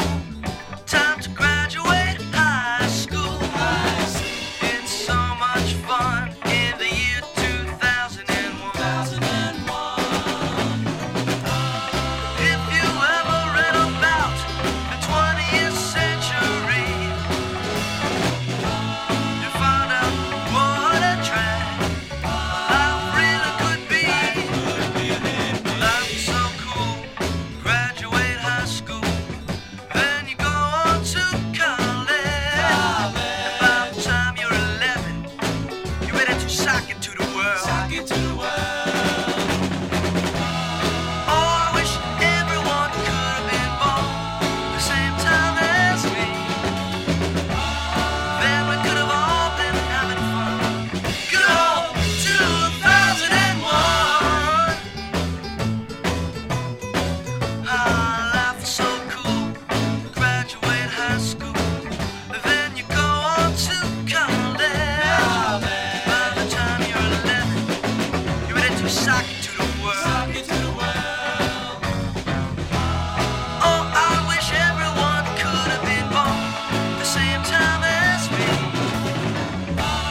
Then we could all been having fun. Good old 2001.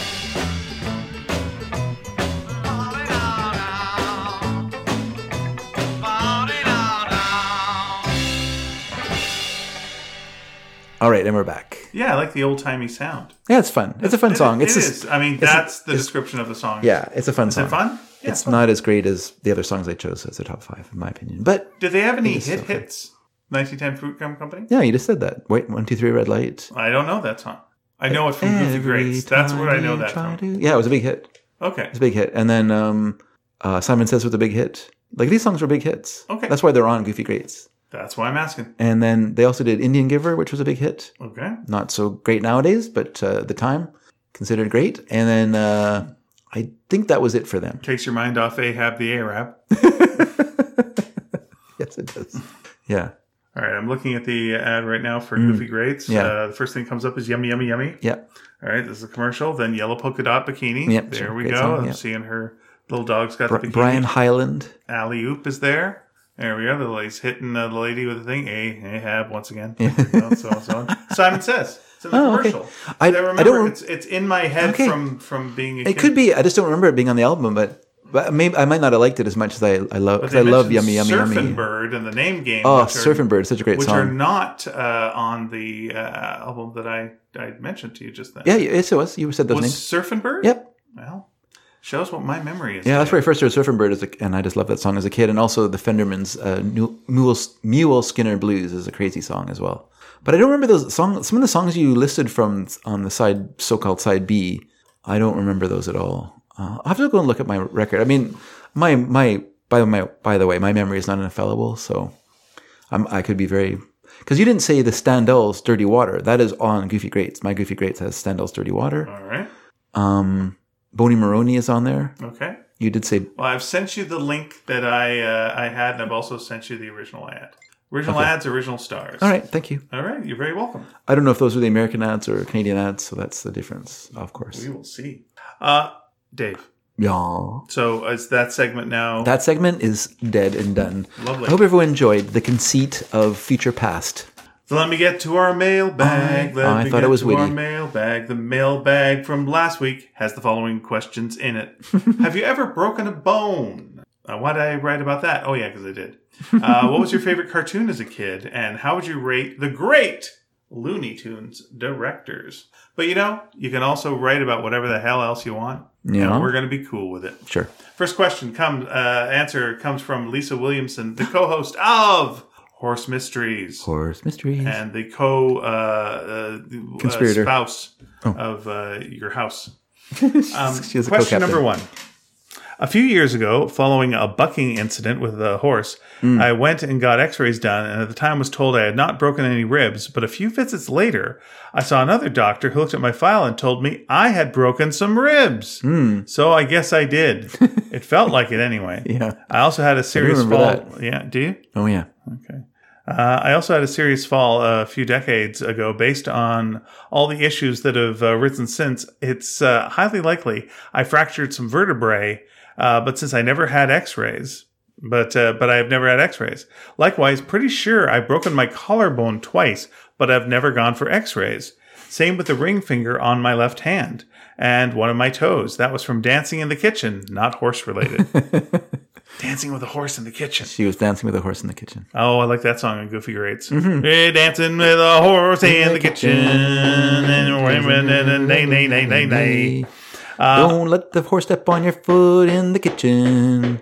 You will have a broken little toe. Yeehaw! On at least 3 occasions, I've had different physiotherapists say to me, I can't believe you're just walking around like that. So maybe I have a high pain threshold. But don't talk to me when I have a blister. Those things hurt. Yeah, when I went to the urgent care, I was getting attended to, but next door there was a woman who had gout. Ooh. And I was like, oh boy, I remember that. My time with gout. That was worse. Question number 2. I like Bugs Bunny, Wacky Races, Jetsons, and Rocky and Bullwinkle. And for Saturday morning cartoons, Scooby-Doo is my favorite, but I also like Fat Albert a lot. Yep. Solid choices. Yep. And Louise, our friend Louise, who we mentioned, replies to Lisa. Lisa, you are the Jackie Chan of Aldergrove. I once broke a toe on a leg, the leg of a wooden chair, that is. My toe swelled up and turned purple, so I went to the ER. They did an x-ray and confirmed the break, but they didn't even tape it up. Yeah. So I don't feel as though I even got the full fracture experience. It would have been fun to have a teeny tiny cast that people would have to use a jeweler's loop to sign. I remember being a fan of Josie and the Pussycats, Wacky Racers, and the Fantastic Four.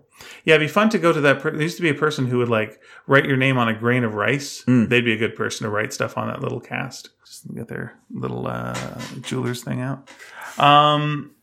Edward Dragansky writes, that's nice when we get to Edward Dragansky. Yep. Yeah, always a treat. Hello, sneakers. I had one seriously broken bone when I was in middle school. I broke my ankle playing kickball 2 houses down the block from my friend's house. We had pieces of wood for bases, and I slid into one, and my ankle went behind me, and I sat on it with a snap. Ooh. Snap, snap. Snap. The week before, I faked being hurt to get out of a school meeting. So my mom thought I was faking again with the broken ankle and made me walk home on it. Ooh, the boy who cried wolf had to walk home on the ankle. My folks went out television shopping, and when they returned home, my ankle was 5 sizes bigger from the swelling. I wore that cast for at least 8 weeks while my ankle healed, but it seemed like forever. I bet your mom felt bad.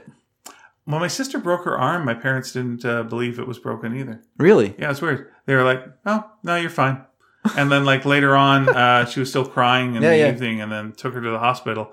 They felt shit about that. Yeah. Yeah. I've also fractured both my elbows at 2 different times, and all they could do for me was put my arm into a sling. The fractures weren't huge, so they mended faster than the ankle did. I tore some muscles in my foot going off a water slide when I was in my 40s. I think in some ways that was more painful than a broken bone. It was also took way longer to fully heal. Yeah, that's too bad. There's a new water slide in town, and I'm not going down it. But it's never open. It's always shut down. Where's this? This is Emily Daly pool. Oh, okay. Oh, they have a pool. Yeah. They have a pool, and they shut down for a couple of months to build this water slide. Yeah. And they got all this promotion for the water slide there, like 15 minutes of guaranteed, not 15 minutes, 15 seconds of guaranteed fun. Yeah. And it's like exciting, closed. Every time closed. Boy, Yeah. We're getting the corpses out of it. that's no good. I can't single out one cartoon because I love them all, especially the new lineup in the fall for Saturday morning. Oh, it was such a big deal back then. You had to be up at 7 a.m. so you wouldn't miss anything. I remember they used to have primetime specials to promote sneak previews of the new Saturday morning shows. I remember that too. Yeah, that was like kind of, it was the previews of the time where you go like, let's see what the trailer is. I remember the one for Shazam was like, holy crap, that looks amazing.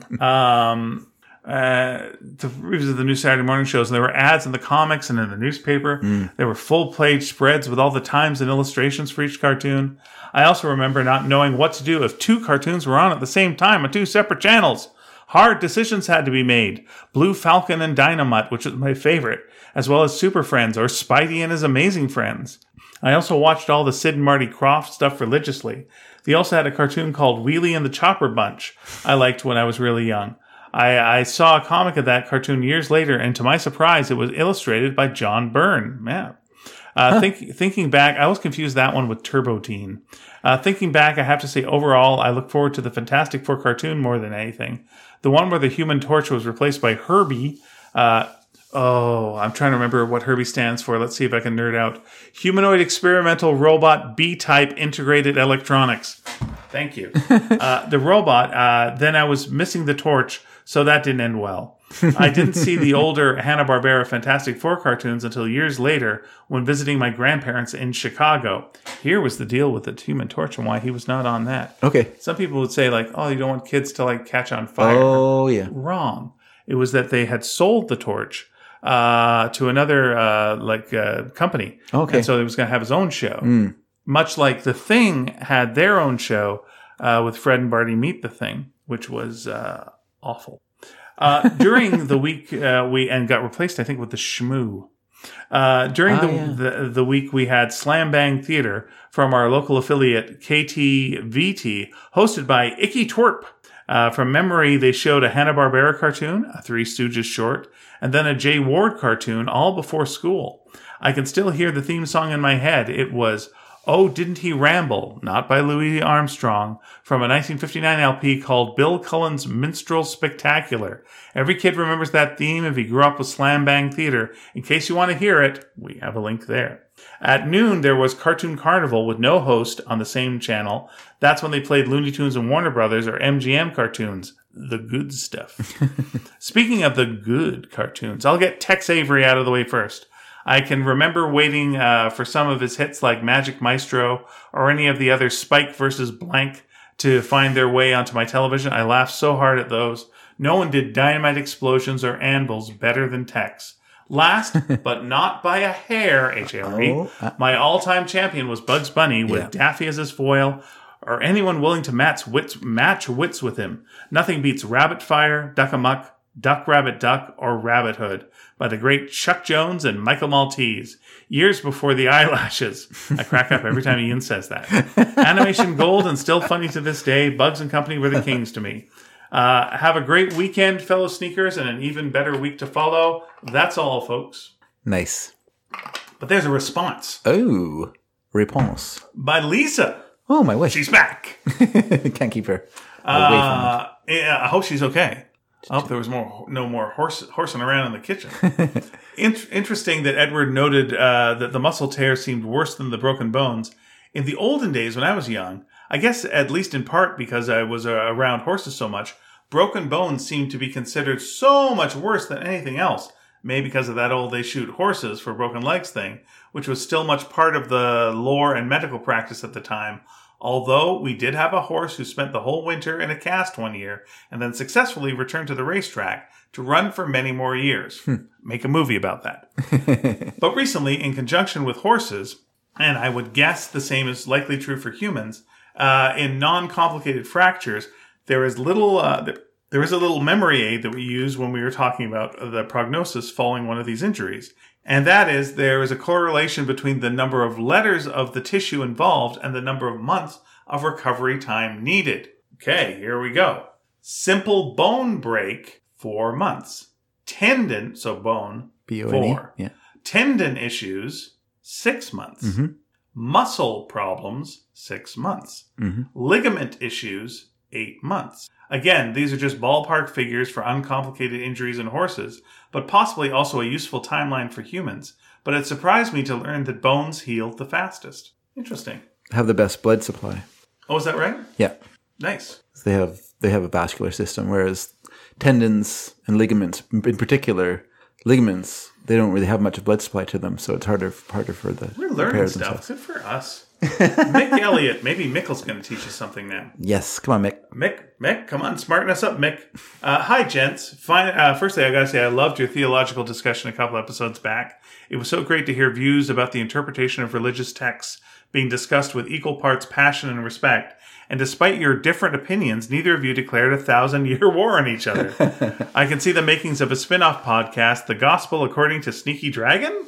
I managed not to break any bones until 3 years ago when I slipped on wet stairs, the chills, while carrying our newly arrived puppy, man, out in the yard to poop. Oh my God. The dog was fine. I had 2 broken ribs. Oh my God. It could have been much worse had I landed on my spine, but I would not recommend a broken rib to anybody. It introduces wincing discomfort to every moment of the day, and there is nothing you can do but dull the pain with paracetamol. Using the bathroom is especially agonizing. Oh, yeah. Ew, I hadn't thought of that, but yeah. Dude, tell me about it. It's one of those things that doesn't matter what you injure, then you realize, oh my God, I use my pinky so much, or whatever, whatever Yeah. you've injured. You just I you was don't realize I was it. talking to my wife about this because I have to get her to open jars for me now. And she was going, there's a lot of things you do where your pinky is kind of like how you ground everything. Yeah, It yeah. does take a lot of pressure. Yeah. And it's like all these these drugs that I take, including like a painkiller, it's like they're all child-proofed.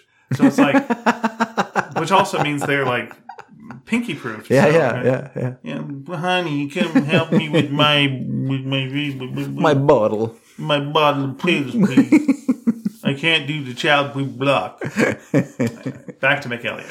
Favorite cartoon as a kid was always Bugs Bunny. I loved all the Looney Tunes, though I agree with Ian that Foghorn Leghorn was a bullying shithead.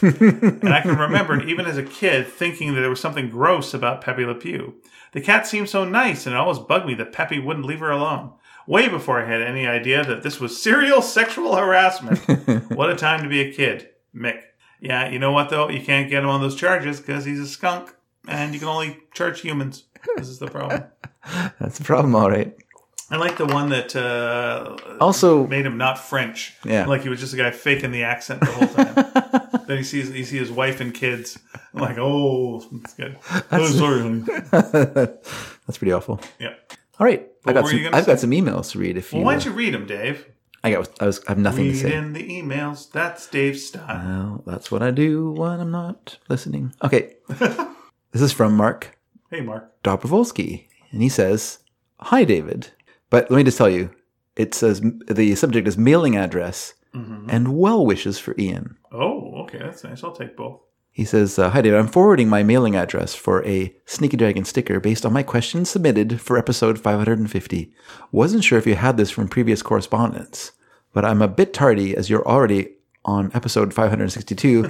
But hey, why rush the thrill of the arrival of a sneaky sticker? Well, thank you for reminding me that I'm also very late at getting these things out. I apologize, everybody." He says, "I sincerely hope Ian is feeling better after his recent spill. He doesn't need that splint. Think of all those hockey players with fingers bent every which way after sustaining fractures and breaks. No effing splints for them. Soldier on, Ian." I've read about how in one of the Scandinavian countries, maybe Norway, they're teaching people how to fall in classes to minimize damage when they find themselves upended. This holds particular value for those of a more advanced age, but really any gravity-challenged person can benefit. They even had videos of how to properly fall. Practicing seems to be the key. I was very interested in this a while back when I fell while mountain hiking and tore up my arm. Ooh. Doctor said it looked like chopped meat. Oh, that's Thanks. a bad doctor. Doctor, don't say that. Come on, doctor. He says, "Thanks for the warm bedside manner, Doc." Oh my God. Twist, twist, twist. That's the primary recommendation as you start falling. Hopefully the twist has you absorb the fall with a shoulder or butt cheek while avoiding a faceplant. I've practiced this on a very soft carpet and gym mats, and it seems to help somewhat.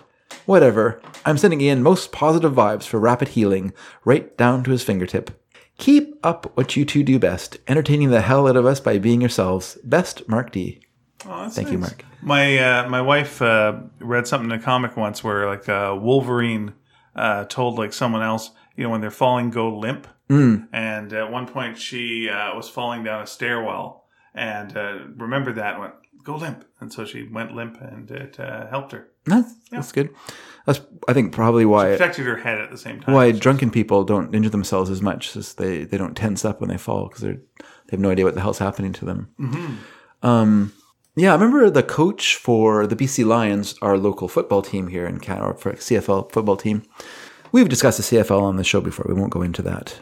But he was on the local sports show, and he was saying that he thought that one problem that athletes are having with injuries was that they didn't learn as kids to fall the way that kids used to learn. Because kids would play rough and have play fights and stuff like that, and part of that was falling down. And I know as growing up, I was a fantastic faller as a kid. I loved to do stunts and pretend to fall and do things like that. And I know when I was riding with Lisa, I had some spectacular dumps off horses, and I never injured myself. And I think part of that was because I didn't know how to fall. Like I remember one time coming off a horse at quite a speed, and it was kind of funny because Lisa happened at that moment to look back because she thought, "Oh, this is a bad spot. The horse probably shied," which it did, and I ended up riding beside it for a while as I floated through the air. So just as you turned to look, I was riding beside the horse, and then I fell. But as I fell backwards, I leaned back and landed on my shoulder, which is a nice spot to land on where you're less likely to injure yourself. And yeah, you just kind of have to learn how you're going to fall and that can help you sometimes. And I know that for me, that's been an aid to my constant hurting myself, or possibilities of hurting myself. Mark also included his address, but little did he know. Let's hear it. Little did he know that I already had it, so his sticker may already be in his possession. I don't know. We have another email from Will Harwell. Oh, nice. Will writes to say, "Hello, gentle things. I've noticed I'm using hello more often since I rearranged some bookshelves, and it took well over an hour because some of those books were my Pogo collection, mostly inherited from Mum. And it's really, really hard to pick up a Pogo book and not page through it. Of course, view hello comes up regularly in the strips. I still hope to have a situation occur that lets me use Albert's phrase that 9-year-old me found incapacitatingly hilarious. What in the foggy blue-eyed morning is going on here? But I digress. Maybe I should have said that in a Albert voice. I don't know. Maybe. What in the foggy blue-eyed morning is going on here? But I digress. It seems like it's possible to begin a message with a digression, and I found a way to do it. Apologies? No need to apologize, since that's basically our whole dumb show. Excuse me just one second. I have a list of a bunch of things to respond to from previous shows, and I totally understand if you don't remember the context of these. It's been hours. It's been hours of show and many weeks across them. Show number 548. Re Stephen King. I went through a King phase at the same point as David, beginning in 8th grade, or Knuckly, grade 8. That's correct. Grade 8 is the proper way to say it. Yeah. Top 5 King books in no particular order: Misery, The Gunslinger, The Stand, Night Shift, which I would put higher, and On Writing, which I've never read. On Writing. That's good. I read Danse Macabre, which was a book, because at that time I had joined a book club, like a kind of Columbia House book club kind of idea, where I got some books for free. And so I bought Danse Macabre through that, and also Cujo through that program. And I thought Danse Macabre was okay. It was not that exciting. But yeah. I don't know what I would put in there. So I'll just make mine up on the spot here. Dead Ringer, Night Shift, Firestarter, Different Seasons. Is that 5 or is that 4? And then I'll put Salem's Lot as the last one in there. I'm gonna say to you, if you do get around to writing a novel, which is fine, and you should, it's really well worth reading the On Writing. Okay. Yeah, it's fun. It's fun. Yeah, it sounds interesting. I actually listened to the a book on tape. Is it read by King? Yeah, oh, that's King. interesting. Yeah, so he throws a lot into it. You can tell he really cares about this kind of stuff. So it's a fun listen as well. I've got the book as well, if you ever want to borrow it. Sure. Sounds great. Will goes on to say, regarding the body / Stand By Me, the dead kid is no MacGuffin. Ray Brower shows up posthumously. He's from a nearby town, so the boys don't know him personally, but he's their age. All 4 of them end up changed by the journey, and from seeing the body itself. It's a bit of a buildings Roman in miniature, maybe. Not a full coming of age, but a transformation for sure. And a very good story. That's why that book's in my top 5. Show number 555. I was lucky enough to find SCTV at some point in season 4 on NBC one Friday night, and I was eternally smitten. Episodes that repackaged the early seasons with Ramus, Duke, and Rosado were difficult to understand cast and content-wise for the 90-minute form, but I only understood what happened years later when I saw the original season 1 and 2 episodes as first aired. I was a fanatic for Bob and Doug McKenzie, a moderately unreliable source of Canadiana. My brother and I did fantastic renditions of Bob, him, and Doug me. I taped Great White North bits on audiocassette. I bought the album. I saw the movie half a dozen times in theaters, and I still get excited if I see something on YouTube about them or the phenomenon those characters became. So, you have the album, yes. Mm-hmm. YouTube is the place I watched most sketches or episodes when the mood strikes. That is a good idea. I never thought of doing that. I did show people at work the Babe Ruth one with John Candy and the kid in the hospital room. Okay. Because we were talking about Babe Ruth for some reason, and I brought that up, and then I was like, "Oh, you haven't seen that? It's so great!" So I made them watch it. I hardly inside the park home run, babe. Jeez, Lex Harness. Because they used to be kid. That's a real make me smile.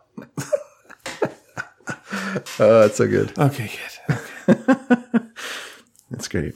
I hardly recommend SCTV Remembers to fans who haven't seen it, and it's on YouTube, so it's an easy find.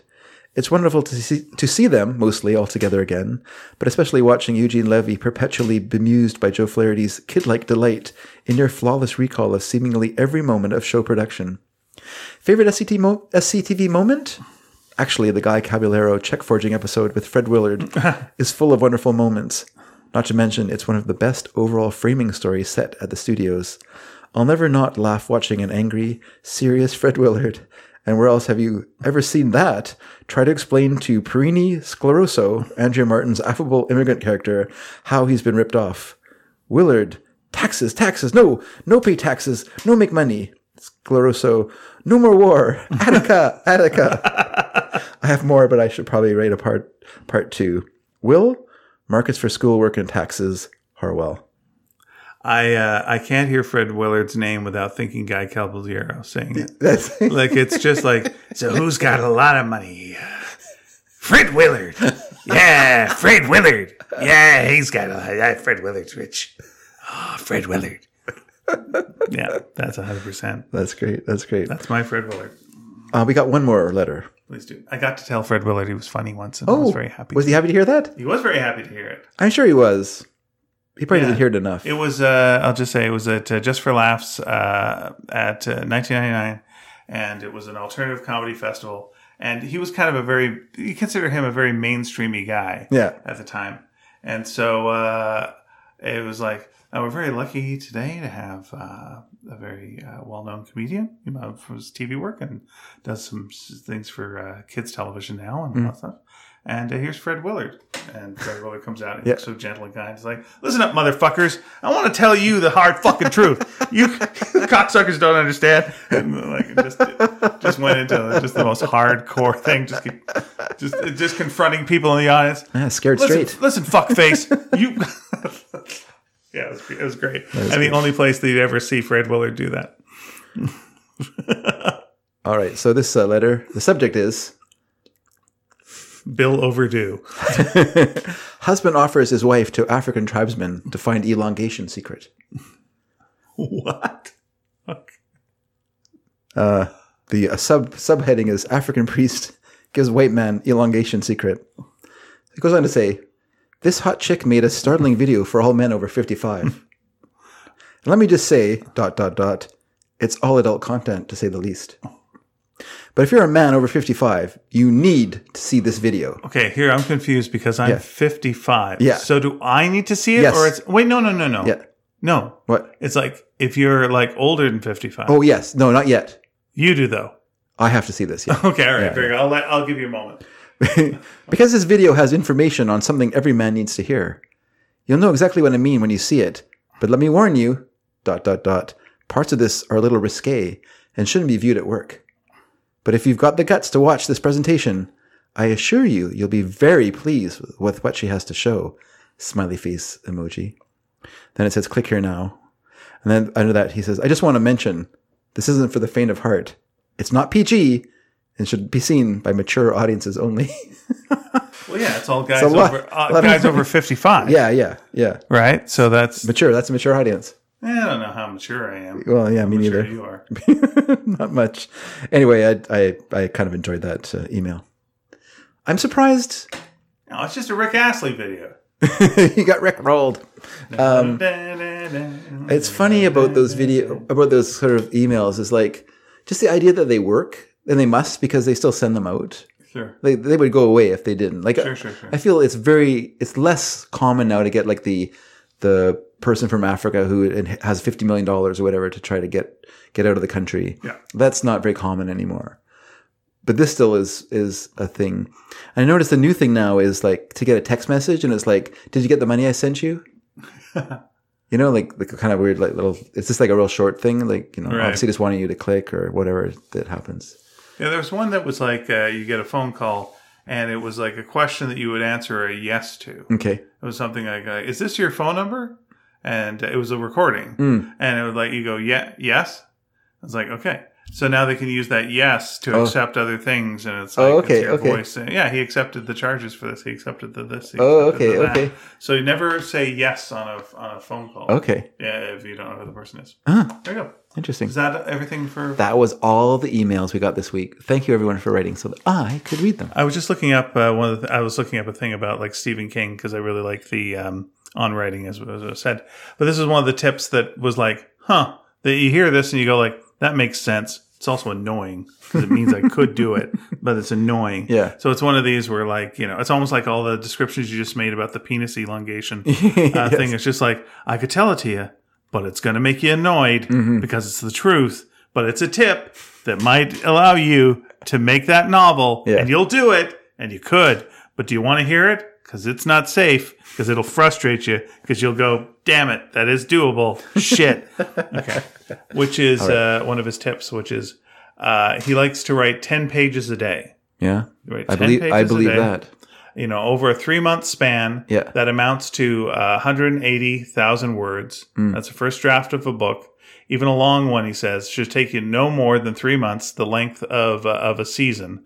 And if you spend too long on a piece, he believes the story takes on an odd foreign feel to it. Okay. So, you know, you keep a nice tightness to your story. But if you can write 10 pages a day, that is not the easiest thing in the world to do, but it sounds doable. And I remember like George R.R. Martin was asking him about that. Yeah. I was just like, so how much do you write and how do you do it? And he's like, I just write this amount a day. And every day? Yeah. He just said George R.R. Martin like, okay, I guess. Yeah. And he's like, Stephen King was just like, so just do it. So just do. And then the dragon walks in and goes, by the way, I want the throne. Yeah. I'm a talking dragon. Like, it doesn't matter at this point. Ugh. Oh, and my name's Lannister. What? Yeah, one of your ancestors fucked a dragon like 100 years ago. Make a book on that sometime. Anyway, I'm the king. And so the dragon was king. The end. Yeah. I mean, there's that kind of writer who's very matter of fact about it. That was Trollope as well, right? Who wrote 2,500 words. Also Trollope. 2,500 words every day, no matter where he was, what he was doing. You know, he had his manservant wake him up at 5 o'clock in the morning every day, right, to do his writing. But he would write on a train. He'd write on a boat. Nothing stopped him. Right. And people were like, "Why are you getting on a train and a boat?" Like, because I got to write. I tried to write at home. He said no, because I'm trying to get away with this guy who's offering me green eggs and ham. Just have some. No, it's green. When I'm done with my thing. I know. So that's just a little tip. Okay, That's so a good tip. questions Just do for it. the Is week. basically the tip. Do you have a question? I don't have a question yet. Here's a question I have. Okay. It's unrelated to most of the things we were saying today, but I just Right. want to know this. All right. What's your go-to joke? When you have to tell a joke, what's your go-to joke? Okay. There you go. So, just a joke that you like to tell if someone goes, hey, do you know any jokes? Because it's very hard for me to just to come up with a joke. But yeah, do you have a go-to joke? That's question number 1. Okay. So do you want the answer to be yes, or do you want to hear the joke? I want to hear the joke. Oh, That'd be okay. weird. Yes. It's just a whole bunch of people going, yes. I was just curious. Okay, here's a question I have. Oh, thanks. Goodness, I had nothing. Name a band that you would like to hear Yep. David's opinion about. Oh, I don't think... Might be a band that's been on that we played on the show. Yeah, Might be a band that we've never mentioned. yeah, But name a band. yeah. One that you like, one that you don't, whatever. But you're just like, hey, what's Dave's thoughts? And Dave will sum up what he thinks of that band. And it could even just be, I don't know. But it might be, oh, here's the thing. So what's a band you'd like to hear David talk about for just a little bit? So, Sure. Yep. Done. Yep. I'll give you my opinion. If I know the band, I'll give you my And opinion. if you don't, I might still give my that'll opinion. be what you say. I Yeah. might still give my There you opinion. go. Because I'm opinionated And that brings us to the end. of this show. And by the way, everyone, here's the thing. Hachi-machi. Here's the thing. You're probably asking yourselves, I would love to ask David what he thinks of this band that I like a lot. And I hope he likes them because I don't want to hear him put him down on the show. But I'm willing to take the chance anyway of sending in this name. The Eagles. The Eagles. What do you think of the Eagles, Dave? You've never mentioned them on the show before. Well, everyone, here's what you do. Go to our website. It's called stinkydragon.com. It's named after this show. That's what we did. That's called smart marketing. The one bit of marketing we did that was smart. The rest of it, failure. Dum, dum, dum. But you can go to stinkydragon.com and leave your thoughts there.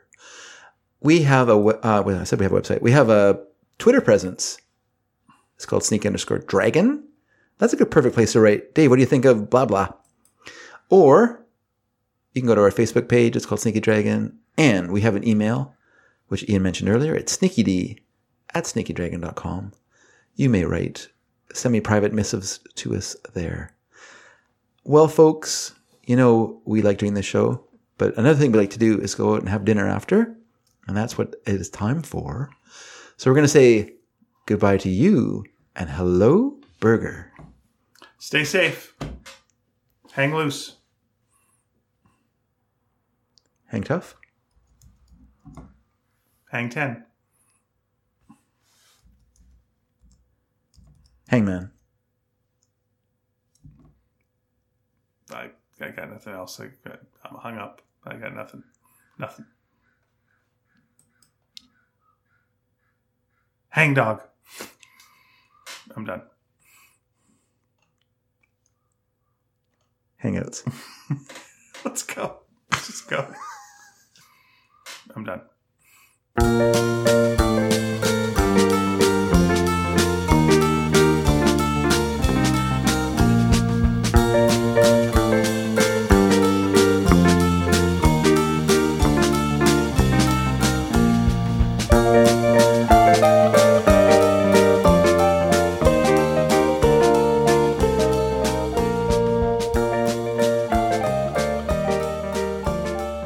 It's all right. That's all right. Everything's all right. Hey, I enjoyed your show where you talked about minutia and then some really deep stuff, and then had something real random at the end where you talked about something from the 70s. And then you struggled to come up with a question. I went, what's your favorite type of color of Band-Aid? I don't know, something, anything. Favorite pizza?